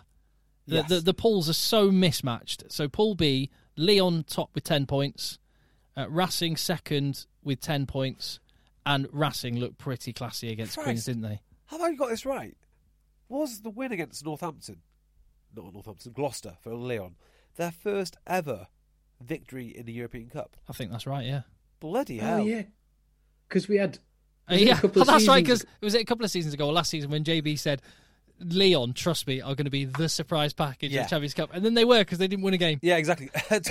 Talk Sport didn't even get a point. Yeah, Talk Sport phoned me up and said, can you come on and do a little section on the preview for the European Cup? I was like, yeah, of course I can. Dead knowledgeable. With my inside track into the Lyon squad, I was like, these guys will surprise you. They're a serious outfit. Not a single point was scored. Well, they're a serious outfit now. Yeah. Sitting pretty at 10 points. Was that courtesy of a called-off game? Yes, it was. Can't remember who they had. Glasgow, was it? Yeah. Oh, who, by the way, seems to be re-signing, what's his name? Duncan Weir.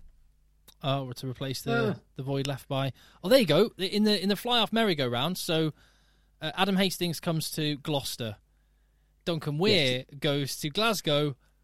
Worcester need a 10. Cipriani. No. There you go. That's not where you want to be returning There you go. Done. Glasgow signing Duncan Weir. That does not strike me like a good move. It doesn't sound like the right move. It sounds to me, because of the way Glasgow play, that they need to get a young 10 who was preferably Scottish. He's in the Scottish squad. Yeah, Duncan Weir's in the Scotland squad. Yeah, but he's going as a player first and foremost, with the option as a coach later on. Don't get me wrong, he should go, but I don't think he should be their primary... I mean, that's not what Glasgow's there for. Glasgow is there to develop young Scottish internationals.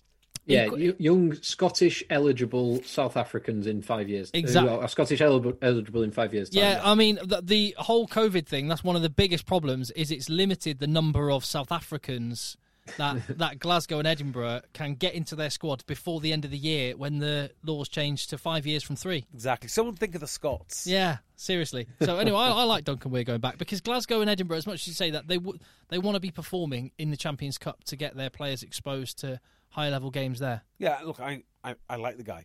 I like him a lot. And I think, actually, him coming to Worcester was the perfect meeting of minds. His style fits exactly what Worcester needed. So I'd be very, very careful before leaving there. Particularly to go back to a club which didn't want you in the end. I mean, you've got to remember, they got rid of him to Edinburgh. Yeah. I mean, that was partly because they had Finn Russell on the books, wasn't it? Yeah. Yeah, but Glasgow. I'm not forgetting that. Redemption, though. Redemption stories are great. I like redemption stories. Yeah. And I think homecomings. Duncan Weir, he's 29. He can be... and he's been around the block. He's seen a few things, been to a couple of World Cups, or been to one World Cup. I think he could be a good role model for the next Finn Russell up and coming, the next South African Finn Russell that Glasgow signed. Or Adam Hastings.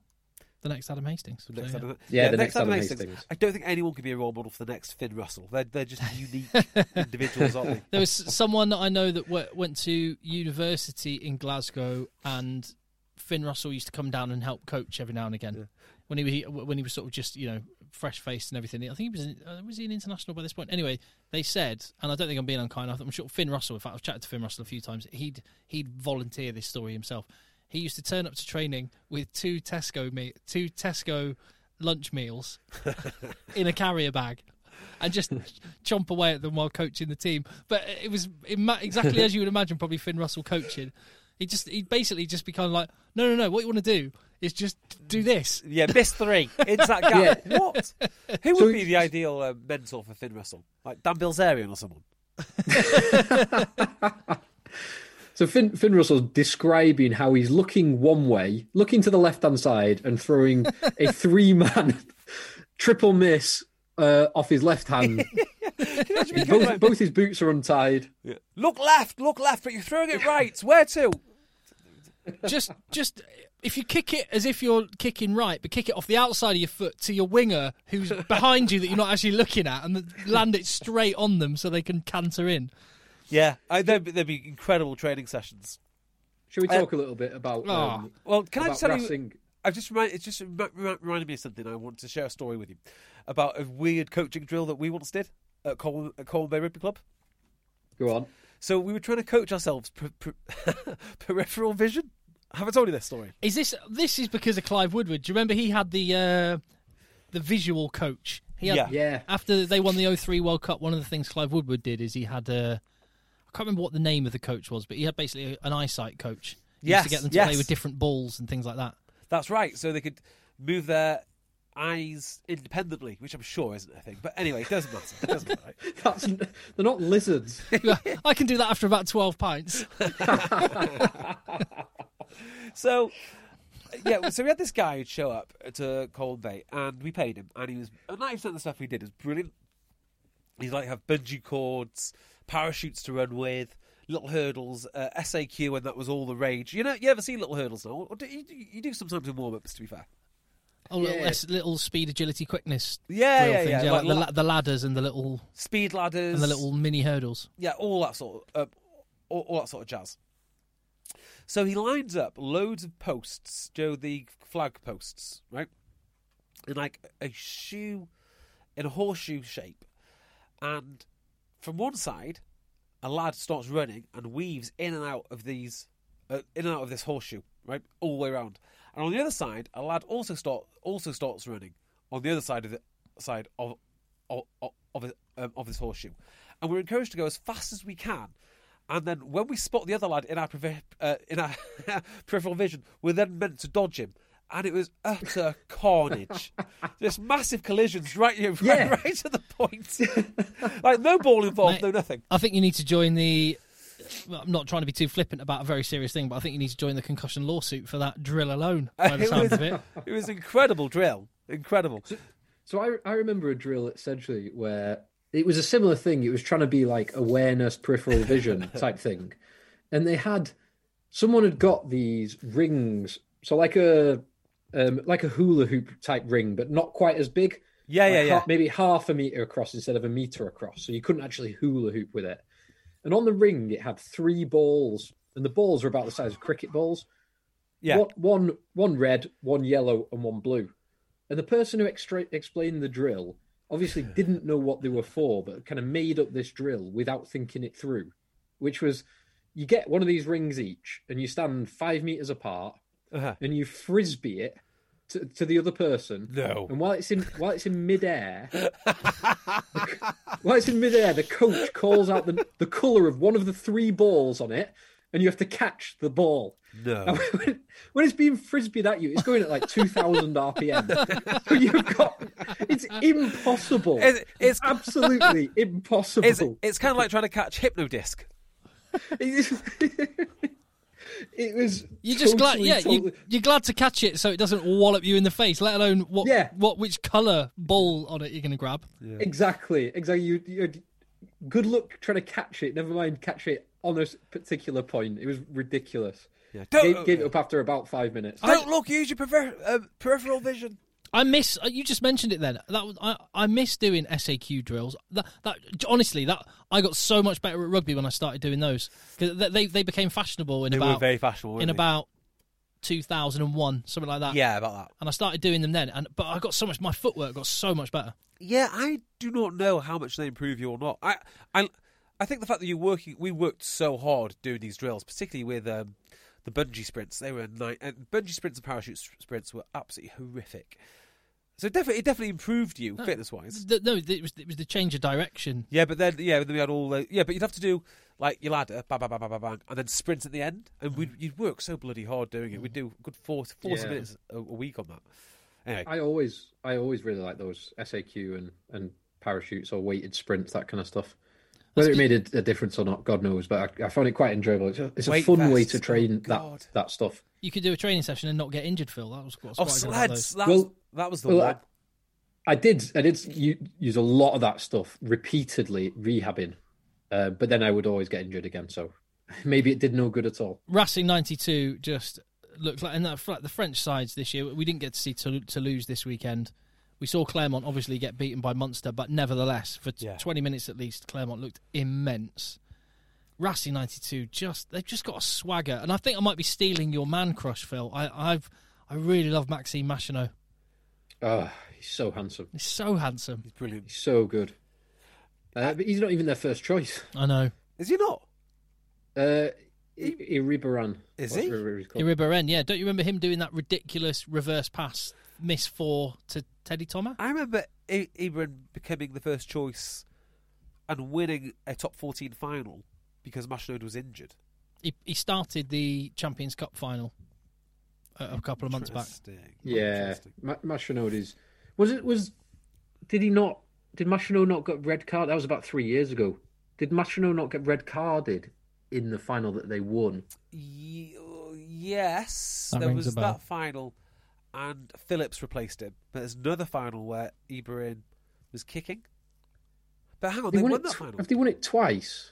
That doesn't sound right to me. No, because there's 7 different winners, so I don't think they've won it twice. I don't think. Hold on. Who did they beat? Racing have only won it in the last 30 years. They haven't won it. Yeah, but they won it. Not recently. They won it in 2016. Racing won it in 2016 when Machineau got red carded. So, but Phillips would have replaced him. I'm sure. I've got a weird feeling of deja vu that we've had this exact conversation. Yeah, I think we have. Before. I think you're right, and I think I said exactly the same. Have they won it? Yeah, they've definitely won it. But I do remember. No. I'm only thinking they haven't won it because they got three. They got 3 either semi-finals or finals in a row, and getting knocked out, or maybe 4. Yeah, they weirdly they didn't. Well, they did have a scrum half on the bench, but they didn't make a replacement. So Machineau got red carded after 19 minutes. Racing still won the game against a Toulon team that included Habana, Giteau, Bastero, Tuisova, Samu Manoa, Stefan Armitage, Fernandez Lobby, Gore Godser, like Guilherme Girardo. Like I bet they had a diminutive winger that they moved into scrum half. They did. They had a diminutive 15 that they moved. Well, I'm assuming they moved into scrum half. Just looking at the team sheet. Imhoff? No. Oh, is it the what's his face? I can't remember. He's been playing back in a French shirt for the first time. Yeah, what's the guy's name? What's the guy's name? Oh, not Bryce. Yes. Yeah, Bryce Dulin. Brice Dulin. So I assume he went because they had a scrum half on the bench who did not come off the bench for the 80 minutes. Wow. Remarkably. That is remarkable, actually.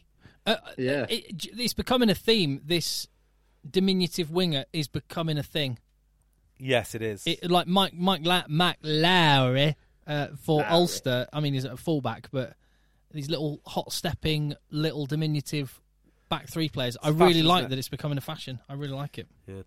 Well, just on Racing, you know what stands out to me? I know we just had a long old chat about Finn Russell, but all the players that they select in their back division, they just play the game with a certain level of joy, which is rare. Curtly Beale, Teddy Thomas, Simon Zebo. These guys all like to play rugby. They all like, being fancy, showing off. Yeah, in the best way possible. And when you mix them all together, it's just magical. And all led, of course, by Finn Russell. And not many teams can play 13, can play Curtly Beale at 13 and say that is the less creative option than their usual 13.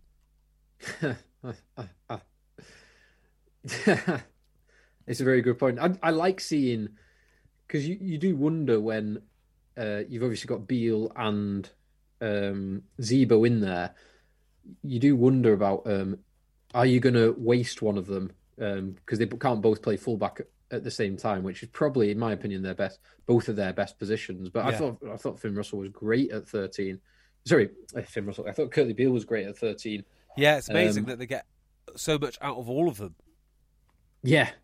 I think like Curtly Beale's beauty. He's played 10, he's played 12, he's played 13, he's played wing internationally, and he's played 15. He's such a valuable player to have in your squad, and he can do all of that incredibly well. He will fit in magnificently in that team. Yeah, he's just great. I mean, and also the lads on the bench, Imhoff, Tranduc, the guy who we were referring to earlier, who's not even in the squad. His name's just escaped me now. What's his name, Phil? Brice Dulin. No, the other one who is even better. Teddy Iribaran. No, the one that's even better. Vakatawa. Vakatawa, sorry, the 13. Yes. Maybe the best player on the planet. One of, without a doubt. So the standings in Pool 2 currently, Lyon 10 points, Racing 10 points, Toulouse 10 points, Munster 8 points, and then you get into the 5th to 8th position. Claremont are still in it with 6 points. Bristol, courtesy of a win at Connacht, are still in with a shout with 6 points. Exeter, who knows, staring down the barrel, having to go to Toulouse and pick up a win there on 5 points. That's going to be a tough one. Although they did it, well, no, they won at home not so long ago. And Gloucester on 5 points, who I don't think will be thinking too much about Champions Cup. Albeit, who knows, they could go to Ulster and get a win, and then they're in the mix for the final round. But some of the big guns are going to come through there. But a couple of big teams of that particular pool are going to go out, and it looks like at this point, courtesy of COVID, it could be Exeter. Yeah. So. What were the other talking points on our little to-do list? Well, this is going to raise some hairs. Alison Pollock is back in the news. Oh, I know. Uh-oh. It's never good when Alison Pollock is back in the news. Weirdly, she's been saying some good stuff on coronavirus. She's a useful idiot in some ways, and, Anyway, and this time she's bringing friends. So the name Alison Pollock, just to give any background, she's a long-time activist, and I'm going to use that word. She's also a scientist, but she is also an activist. She's mostly an activist, let's be absolutely straight. When it comes to rugby, she is an activist. Yeah. And she's, for a long time, been trying to ban any young person from playing contact rugby. Yes. And this ties in with the very sensitive... Certainly in schools. Yes, in schools. And this ties in with the very sensitive and emotive topic of concussion, which, if you didn't listen last week, a couple of podcasts, we discussed at length and is well worth checking out. But Yeah, well, this time around she's brought some friends with her, and they've all signed a letter as these academics do. They've all signed an open letter going to the chief medical officer. Please ban contact sport in rugby in schools. Fine, we've heard it all before. Nothing new here. So I reached out to one of these academics and I said, "Look, will you come and get interviewed by myself for Rugby Dungeon?" And they've agreed to do so. So I was doing a bit of research around this. And to be honest, what I discovered is probably the most shocking thing I've ever read about rugby ever. What these people are trying to do at the moment is leverage the Steve Thompson case in order to get their own way around how children play sport. never let a good crisis go to waste, right? Yeah, it is very, very cynical. And the whole point about the Steve Thompson case is, allegedly, World Rugby knew the risks and they didn't take proportionate action or enough action, and I can see and I can see that. So I'm reading their various websites and all the various claims that they're making, and one of these claims is, if it is true, it is so shocking that I think we need to take it seriously. It's no good just saying, she's an activist, therefore we should write it off. We have to deal with the actual claim here. And they claim that women's rugby, or women playing rugby, are something like 400% more likely to suffer a concussion than boys, right? So, I mean, that is it. Let's just take that on face value for a second. I am willing to play rugby. I am aware of the risks. But if I thought rugby was 400% more likely to give me a concussion, not even I would play the sport. So I've looked into this a little bit further. And it does seem to be very difficult to prove this 400%. But anecdotally, from lots of other sports, from horse riding to football to absolutely everything, women suffer a lot more concussions than men. So I raised this with Ross Tucker over Twitter, who sent me some really interesting links, and he put me on to an article written by Jessica Hayden, who writes for Rugby Pass. And in my mind, this is indisputable now that we know that the risks for women playing rugby and many other sports, but in this case we're just going to talk about rugby, is substantially higher than it is for men. And this all comes down to neck strength. So allegedly you can train the neck to be more supportive of the head, and that seems to limit concussion. That's at least one of the theories. But of course, if you're making girls play this game as amateurs and they're getting massively concussed, they don't have time to go into the gym every day or get elastic bands and train their neck for 6 months before they play. So unbelievably, I think she might have a point here. Like, if this game is that dangerous for young girls, what the hell are we doing letting them play? And second of all, if we know it's that dangerous and it is openly available information, I mean, this comes back to the Steve Thompson point. If we know this, why is there not a law variation for the women's game as opposed to the men's game? Because they are different physiologically. Well, you're going to get a certain slice of rugby Twitter coming at you for just even saying that there's a difference between men and women physiologically. Well, I mean, there clearly is. Now, what I would say on this is the laws need to be, further information needs to be gathered always. But I'm happy to just take this on face value for now. Okay, just to play the mind game with it.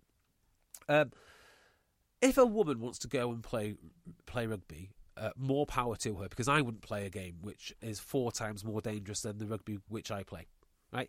And if you're a professional and you're doing your S&C and you're strengthening your neck, and that makes an actual difference, as these studies suggest, that's absolutely brilliant. But I think we need to think very carefully before saying, "Oh, this is great. All girls should play it. It's the future of rugby. More participation, yada yada yada." If it's that dangerous, well, sorry, Phil, do you want to jump in before I?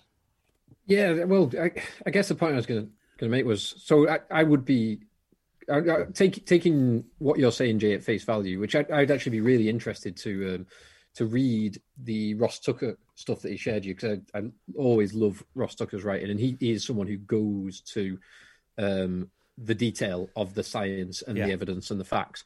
But taking that at face value, it's terrifying. It's really worrying. And if that is freely available, then this is exactly to my point last week that in the Steve Thompson case, they will be trying to prove that World Rugby were basically behind the science. Their protocol, the science had moved on, and there was evidence to show that more needed to be done with whatever it is, tackle height, concussion protocols, taking people out of action, resting people longer, all the rest of it. And World Rugby were behind the science, so they didn't keep up with it. Then that is where the risk for World Rugby is. If this is the case for women's rugby and there people are aware of this and it is significantly more dangerous, then something needs to be done. And you probably highlighted a few things that can be done in the neck strengthening, but it may also need to be that it's like genuine law variations because of fundamental differences in the way and the consequences of playing the game the same. I would exercise. Sorry, go on, Phil. Finish point. Sorry. I just got to say, I'd really like to see that Ross Tucker stuff because I really like his way of thinking. Yeah. Well, I would exercise caution because we're jumping potentially way in at the deep end on the basis of taking things at face value which we do not understand. The first point of which is research conducted by people who have an agenda cannot be trusted, and I don't know how peer-reviewed this study has been, but that would be a massive flag. Researchers have to declare conflicts of interest and things like that when they conduct it. How big a sample size is this? What was the hypothesis when they came up with it? Quite often you see stuff in the newspaper that says chocolate gives you cancer. Yeah. And the way they come up with that is they just pluck out a couple of random numbers from a study that might not have been trying to find what's the relationship between cancer and chocolate, and they go, there's more people who have cancer ate chocolate, so chocolate causes cancer. So that's how it comes up with. So the methodology, what were they trying to study? What was the sample size? Was it statistically significant? Was it a causal link rather than a correlational link? All of that, none of those. I don't know anything about those things. Yeah. All I do know is that the people that are saying this has come about have a agenda. There's red flags going. So I'm not discounting it. I'm saying let's not start talking about rugby needs to do this. This is an emergency on the basis of what you've said. Okay. So let me just see if I can change your mind a bit on this. There's anecdotal evidence around it from other activities too. So there's studies in football which show an increase in concussion. There's studies in horse riding. Anecdotes. There are also statistical significance, causal, correlational. Okay. So car crashes. Women are 70% more likely to die in car crashes for this exact reason. They're also more likely to get injured coming off a bike because of strength of the neck and then the head bouncing off the road. So actually, everything that you read, which is not rugby, regarding head injuries and the difference of the sexes, does tend to support this. Now, I think the real issue is the difference being that an impact in a car accident or falling off a bike would be or a horse would be the same for a man and a woman, whereas the collisions in rugby would not be the same for a man and a woman. Yeah, so the relative right. point. You're absolutely right. So there is a study from Swansea University. The lady's name escapes me, but if you want to find out, Rugby Pass, Google Jessica Hayden, you'll find it. It is a tremendous article. A lot of these concussions are not happening in the tackle or in the collision. They're happening when the woman hits the floor and then her head bangs off the floor. It's that whiplash motion more than anything else, and that can't really be stopped. So I do think that Pollock is completely wrong, particularly on the men's game and the boys' game. But we have to take it very, very seriously. Oh yeah, if it is, if this is true about the women's game, I'm saying I can see looks like it is. I'm saying research should be done, but there's other things as well, which is, and this could be cultural, and it could be a male, female, or it could be a rugby culture thing. How many concussions? How readily are people reporting concussions? Maybe women are reporting concussions much more readily than men. And this is exactly what was brought up. So are men just more reticent to report it? You know, I mean, there are other things that might explain away some of the difference, but the difference is so vast. It looks almost certainly as if women suffer concussions. I'm not. Don't get me wrong. I'm not discounting it. Yeah. Exercise caution. Let's get some research done rather than try and make a massive issue out of something which we don't know it's an issue. There may be a question that needs to be answered. Let's go and find it out. Well, yeah, no, go on. I would agree with that, and I think I was saying like I do want to see more evidence and the data on this. And what I don't want to do in this podcast is just terrify everyone, men or women, Too right. to not play the game that we all love and have got so much benefit out of as the three of us. But I think it is definitely an area, both on the men's side and the women's side, that there needs to be more research, and there will be, given the state of the game and the awareness that there is in the game at the moment. And another element, will be more research. Can I just say there is actually an RFU study which says that there is no difference between concussions of young boys and young girls. Say if the women's game is more risky. I believe it is. In fact, I'm absolutely positive of it now, just reading through as much as I've read on Thursday and Friday. There should be changes to the game for young girls playing. So what I would then say is, if we look at Steve Thompson's case and we're saying, well, are we ahead or behind the science? If I can find this data out, right, has rugby acted on this? And are we too quick as a sport to be encouraging people into the game to get our participation numbers up without thinking of the end safety consequence? I haven't said this isn't an issue.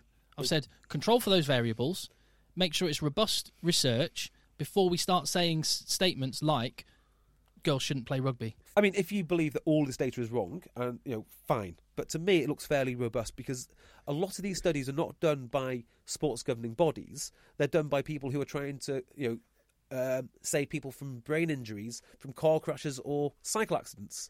So, you would have to look at all the studies. But collectively, it paints a very, very grim picture. Do you have any thoughts, Phil? I think there's merits on both sides of this, but I don't think Tim is saying anything unreasonable.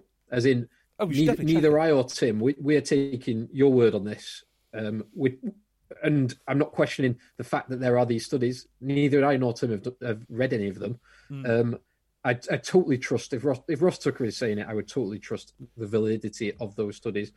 But if Ross Tucker is highly plugged into World Rugby, as in he is on every single one of their panels around injury analysis, concussion analysis, law variations, and all the rest of it. So if he's aware of it, well, it's worrying that World Rugby has not done anything about it up to this point. Yeah, and perhaps that indicates that there's more to it, or perhaps it indicates that something is being done at the moment. Yeah, but yeah, I think to end this point, I do want to reiterate what I said before, because I think it is important to say, I don't want anyone to go away from this just being terrified of rugby. Yeah. Well, can I just say some other things that will unterrify you somewhat? So sorry, say that again. To unterrify you somewhat. Okay, go on. So in women's sevens, for instance, there doesn't seem to be a difference or a substantial difference between concussions between men and women. Okay, that'd be one. Pollock's own data, which he pulled out from a study from Collins et al. in 2015. So she's not even researching it; she's just plucking out data from other people's studies. Actually, said there was no difference. So she's changed her stance since then. And also, an RFU study said that there are no differences. However, the Swansea University said there's a huge. University said there's huge difference. There's an article which I've been shared here from Forbes, which is the gender concussion gap, and also there is the new evidence that Pollock and co are hawking about, which says 4 times more. Yeah. And if you look at all the other evidence around concussions and head injuries outside of sport, that's what I'm saying. Okay. That is the really worrying part. Well, the one cool thing, and sorry I'm being such a nose, the whole point of science is you test a theory, and then once you've tested it, other people take that result and they try and repeat it. The whole point of it is to get to a point where you can repeat the study multiple times at any time and always get the same result. Yeah. And by the sounds of it, and I'm not saying your concerns are ill-founded, it sounds like the results is really variable. Where my head at is with what I've read about it so far. Good pun. Thank you. Is with the women's game, once you are a professional and you've got professional S&C, a lot of the risks can be mitigated. A lot of them can be through S&C. Yeah. By the way, that's a really interesting point too, right? Yeah. So we're constantly told that you can't train for a head injury. Sounds like you can. I mean, I'm not saying it's a foolproof solution, but it sounds like something can be done. Particularly whiplash. Yeah. So concussions. And friend of the pod, and current Australian scrum coach Petrus du Plessis does a lot of work. So he's a former physio and obviously very experienced tight head prop. Does a huge amount of work with all of the teams that he plays in and coaches on specifically neck strength. Yeah. But what I'm saying is where the problem might well be is getting young girls to play. So I'm not saying girls shouldn't play. If they want to play, they can play and they can join a club. But if you're going to put this thing into schools, I hate to say I think she has a point, Pollock, but on the girls' game, I think there should be law variations to make it safer. Okay. Well, there are law variations at younger ages. Yep. So they graduate the amount of contact, they graduate the type of contact, they have different laws so that you gradually are introduced to the game. And hey, even if it doesn't matter whether we're talking about women, girls, boys, whatever, any research which conclusively and reliably and consistently shows a certain issue for anyone, we should get to the bottom of that and then make changes accordingly. I don't. And again, we haven't done this for a while. We haven't had a sort of heated discussion, but I think we're actually all on the same page. I'm just all I'm warning against is trying to create any sort of hysteria among anyone. Yeah, well, for me, it's very worrying. And if this turns out to be even close, I mean, what is undoubtedly true is there are more concussions in women's sports for young girls. It seems to crop up over and over and over again through the whiplash scenario, not through because I think a lot of people might come away from the conversation thinking, oh, the collisions will cause more, but I think we could probably say, based on what you've said, it's men are designed from whiplash type things. This is a horribly sexist comment. Men are designed to hit each other. Well, more. What about prepubescent boys versus post-pubescent boys? If it was, presumably you would find no difference between girls and prepubescent, young girls and prepubescent boys at a younger age. That would, if it was purely on physiological differences between men and women, then that would be something which you would see in the data. I would imagine they haven't done much data on 11-year-old boys and girls. Hardly any, very, very few. It's the reason I think it's such an interesting story is because we've had a huge inclusivity drive. And if that inclusivity drive has been at the risk of people that we're trying to include, it's completely counterproductive. That's why I think it's a good story. It is an if at the moment in my mind. Yeah. But let's see how this plays out. Correct. Yep. Correct. But no, really interesting point. Next week's games. Yes. So we're back to Premiership action on Boxing Day, Saturday. Oh, yeah. Tim, are you working any of these? Northampton, Worcester. How are you? Ooh, yeah. Oh, yeah, you said before this will be interesting. Will Exeter's game be cancelled? Depends. I think you fancy rugby draft selection. no! The only player that scores me any points is Joe Simmons. Sam Simmons. Joe Simmons. Can I just say that I find that really refreshing at a time when I'll say Twitter, for example, but a lot of conversations in general, people talk right across each other and talk across each other, name call at each other. I think that was a really good example of being able to come at something from two totally different perspectives, maybe have different opinions in some respects, and kind of listen to each other. Yeah. I just quite. I still strongly believe that you're a Nazi. I mean, Tim, at one point, JB was talking over you, saying, "You're shouting, Tim. You're getting angry. You're shouting." But besides that, I totally agree. Yeah. Besides that little snippet, look, it was. So we'll start with Bath London Irish, or Bath first team versus Bath second team. Bath West v Bath East. London Irish West v London Irish East. Yes. Which ground is this at? Bath. Wreck. Bath have had a nice little rest. Oh, and there's no Friday night game. What a oh, of course there's not. How dare they? What a disgrace. That is a disgrace. Rubbish. I'd love to have a Christmas game. They do it in the NFL. I spent the first Christmas with my brother that he had not as a rugby player.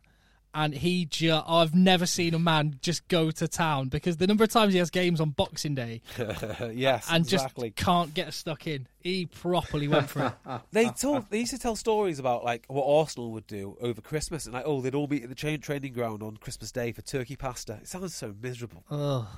That's post Tony Adams in his time as Arsenal captain, I imagine. Yeah, it was actually. I can't remember where I got that bit of information from. Tony Adams, the ex-chairman of Rugby League. Rugby League, of course. And the greatest photo of all time. Yep. Bath should beat London Irish, right? Yeah. Yeah, fine. Yes. The abysmal Harlequins versus the brilliant Bristol Bears. This can only go one way, can't it? Quins was Quins. Quins do some things very nicely, and then, I mean, they might as well have not even bothered showing up this week. That was an awful, awful performance right throughout it. Yeah, it was. I mean, they literally would have been better off having COVID, literally, and they get the week off too.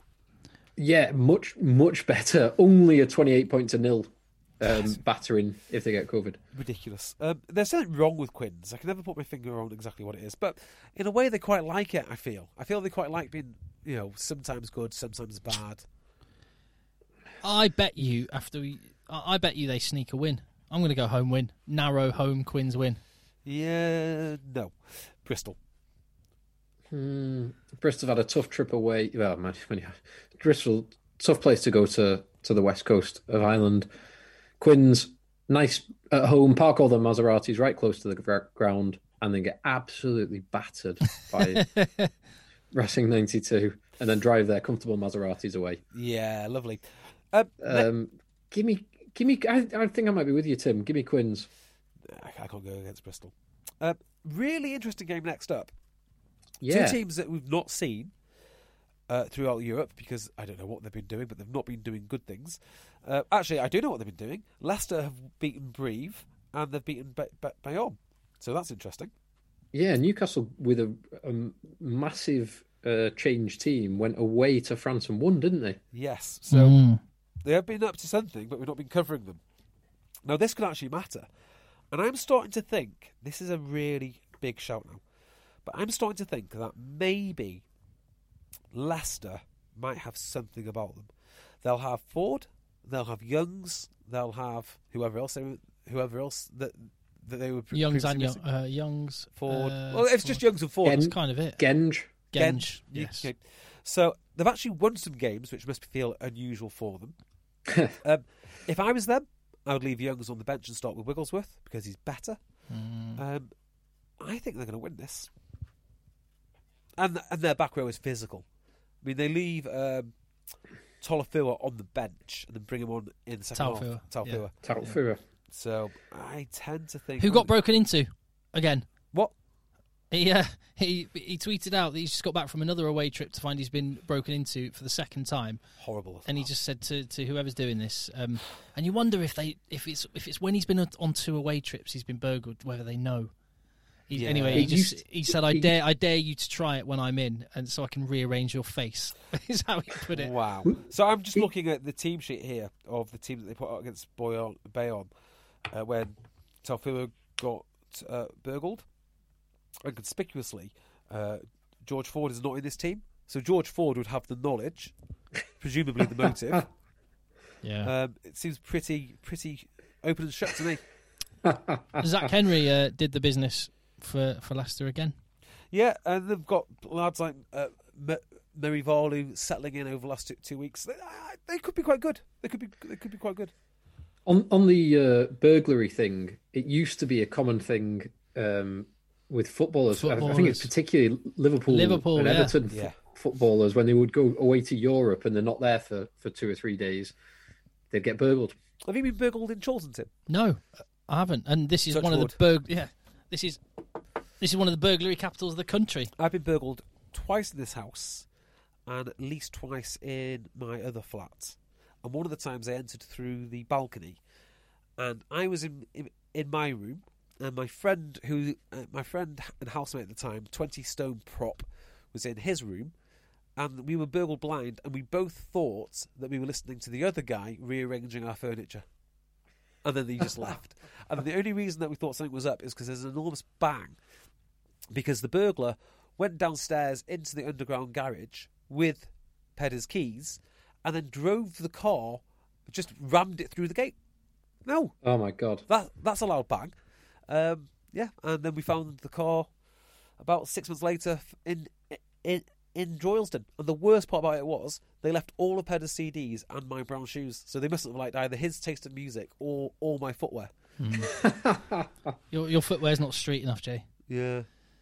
Yeah. I also, when I used to live in the crime capital of the world in Chorlton, I also got burgled once.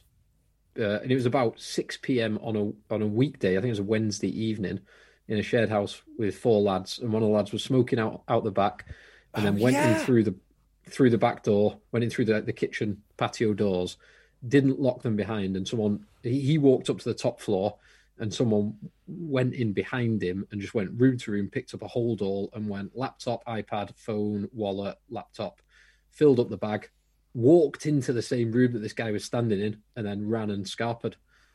Unbelievable, isn't it? I've just remembered we did get burgled because it wasn't like we were in the house upstairs. It was a hot sunny day. Just left the back door open to get the breeze through, and I think Kate had just gone upstairs to do something, and they just grabbed laptop, phone off the kitchen table. So like unbelievable opportunism. They must have just been hanging about in the alleyway. Yeah, that's what I don't get about Phil's. Like, they'd have to jump over his fence, try his door, and just be in luck. Or they've seen him and just seen him pull the door to. But it was 6 p.m. It was a winter 6 p.m, so it was dark outside, but incredibly brazen. Yeah, brazenness. Yeah, and it was when the police came round. Then it was like the 11th burglary of that day. In that neck between, they were covering, I think, Chorlton, Stretford, and Fallowfield. The other one we've had is this is the most common crime in around where we live. He said that so many people just walk up the street and try every door on every car. Oh yeah, I've seen that. And like 1 in 30 will be open. So just on one occasion we left ours open and they just grabbed the camera or something out of the boot. So I'll tell a story of what happened to me on Friday. Got kids in the car, pulled up. They get out one side, I get out the other side, and my daughter's decided, because the door's not fully opening because it's hitting a wall, the only thing that she can do is kick the door harder so it hits the wall harder. So like, bloody hell. So I'm already fairly angry. Get around. Both the kids are now out the car. I asked the older one to hold the hand of the younger one, and somehow she misconstrues this, and the younger one trips up and falls face first into a massive puddle, like 2 or 3 inches worth of water. I'm like, bloody hell. So now I'm really angry. Grab both her hands, walk them in, and think no more of it. Next thing you know, it's on the Chorlton Facebook group that there is a 595 Abarth, which is nice wheels, fast, which has been broken into. They've vandalised the door and left the door open. And I thought, they haven't done that. I've just left the door open because I'm an idiot. Oh, that could have been your little bit of evidence for an insurance claim, but JB. Do you know what for insurance scam? Yeah. Do you know what the clever thing is there? If you were a car burglar and you're walking past and you've already seen the door open, you think, oh, someone's already been there. Nothing of any worth there. Yeah. So walk on by. Good tip. Yeah. Life hack. They could have had a 5-point harness car seat if only they'd gone and bothered. Right. Falcons versus Tigers. What please. Are your predictions? I'm going to say Falcons are going to extend because they won again. I think Leicester. I've just got a feeling Falcons' luck's running out. Okay, cool. I think. Give me Falcons. Falcons at home, and Leicester will have their stars back. they'll do some nice things. George Ford will make a big difference. And Gary Graham. Get ahead of the spokes. Yeah, they've got a monstrous back row, do Leicester, but so do Falcons. And that Leicester confidence will be shallow. And when Newcastle repeatedly stop them on the gain line, like they did to Bath, like they did to Sale, who are two big packs, give me Falcons. Love it. Next. Just so you know, Mark Wilson played this weekend, so I could have Gary Graham, Mark Wilson in the same back row. Wow. That's nasty. Yes. It's mean. Nasty. Kings of the North. Kings of the North, indeed. Exeter Gloucester. If it goes ahead, Exeter. Yep. Yeah. Northampton Exeter by 30 or 40. Yeah, agreed. Northampton Worcester. Northampton. They have to. They have to be. I truly believe that they will. Where was Courtney Laws this weekend? No idea. No, I don't know either. Because he played very well last weekend. Tamana Harrison was back on the bench this weekend, so he'll nearly be fit. Furbank at fly half as well. Oh, did they? Yeah. Yeah, he did. He looked all right. Yeah. I don't know. There was a few odd decisions. I don't know where they were coming from. Whether it was Waller captaining or Wood Alex captaining. Waller. Yeah. Anyway, there was a few odd decisions, but he didn't do anything wrong. Yeah. I don't think it'd be a long-term option there, but not a bad, fairly safe pair of hands. Yeah. And then probably second most interesting game of the week, Sale Wasps. That is interesting. Yeah. Sale didn't play particularly well, but they did rest quite a few people as long this weekend. As long as I get AJ back in that starting lineup in my fantasy rugby draft team, get him scoring a hatful of points, they'll be fine.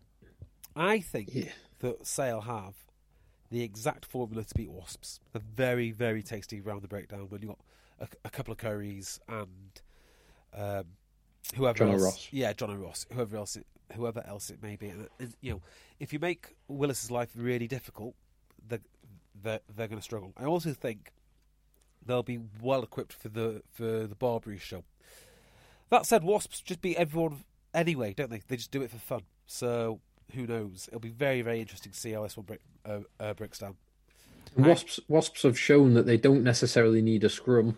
Yeah. To win the game, they don't necessarily need a line out, but they can win games that you wouldn't expect them to. But I still think, give me Sale. Sale at home for me. Wasps, I think. I just don't. They're not playing well. Sale. There's no two ways about it. Give me Sale. And there we go. We've wrapped up an epic podcast. How long was that, Tim? 2 hours. Jesus. Yeah, I know. Oh well. We took some twists and turns there, and yes, we have one more podcast coming before our mailbag podcast. And a reminder that you can find us at Rugby Podcast on Twitter. You can email us contactedchasers@gmail.com. He's at jbeardmore. I'm at Cocker. We'll see you on the next one. Let the boys play. The boys play. Cool. Yeah. Hi, I'm Daniel, founder of Pretty Litter. Cats and cat owners deserve better than any old-fashioned litter. That's why I teamed up with scientists and veterinarians to create Pretty Litter. Its innovative crystal formula has superior odor control and weighs up to 80% less than clay litter. Pretty Litter even monitors health by changing colors to help detect early signs of potential illness. It's the world's smartest kitty litter. Go to prettylitter.com and use code ACAST for 20% off your first order and a free cat toy. Terms and conditions apply. See site for details. Even when we're on a budget, we still deserve nice things. Quince is a place to scoop up stunning high-end goods for 50 to 80% less than similar brands. They have buttery soft cashmere sweaters starting at $50, luxurious Italian leather bags, and so much more. Plus, Quince only works with factories that use safe, ethical, and responsible manufacturing. Get the high-end goods you'll love without the high price tag with Quince. Go to quince.com/style for free shipping and 365-day returns. Planning for your next trip? Elevate your travel style with Quince. Quince has all the jet-setting essentials you'll want for your next getaway, like European linen, premium luggage options, buttery soft Italian leather bags, and so much more. And is all priced at 50 to 80% less than similar brands. Plus, Quince only works with factories that use safe and ethical manufacturing practices. Pack your bags with high-quality essentials you'll be wearing for vacations to come with Quince. Go to quince.com/pack for free shipping and 365-day returns.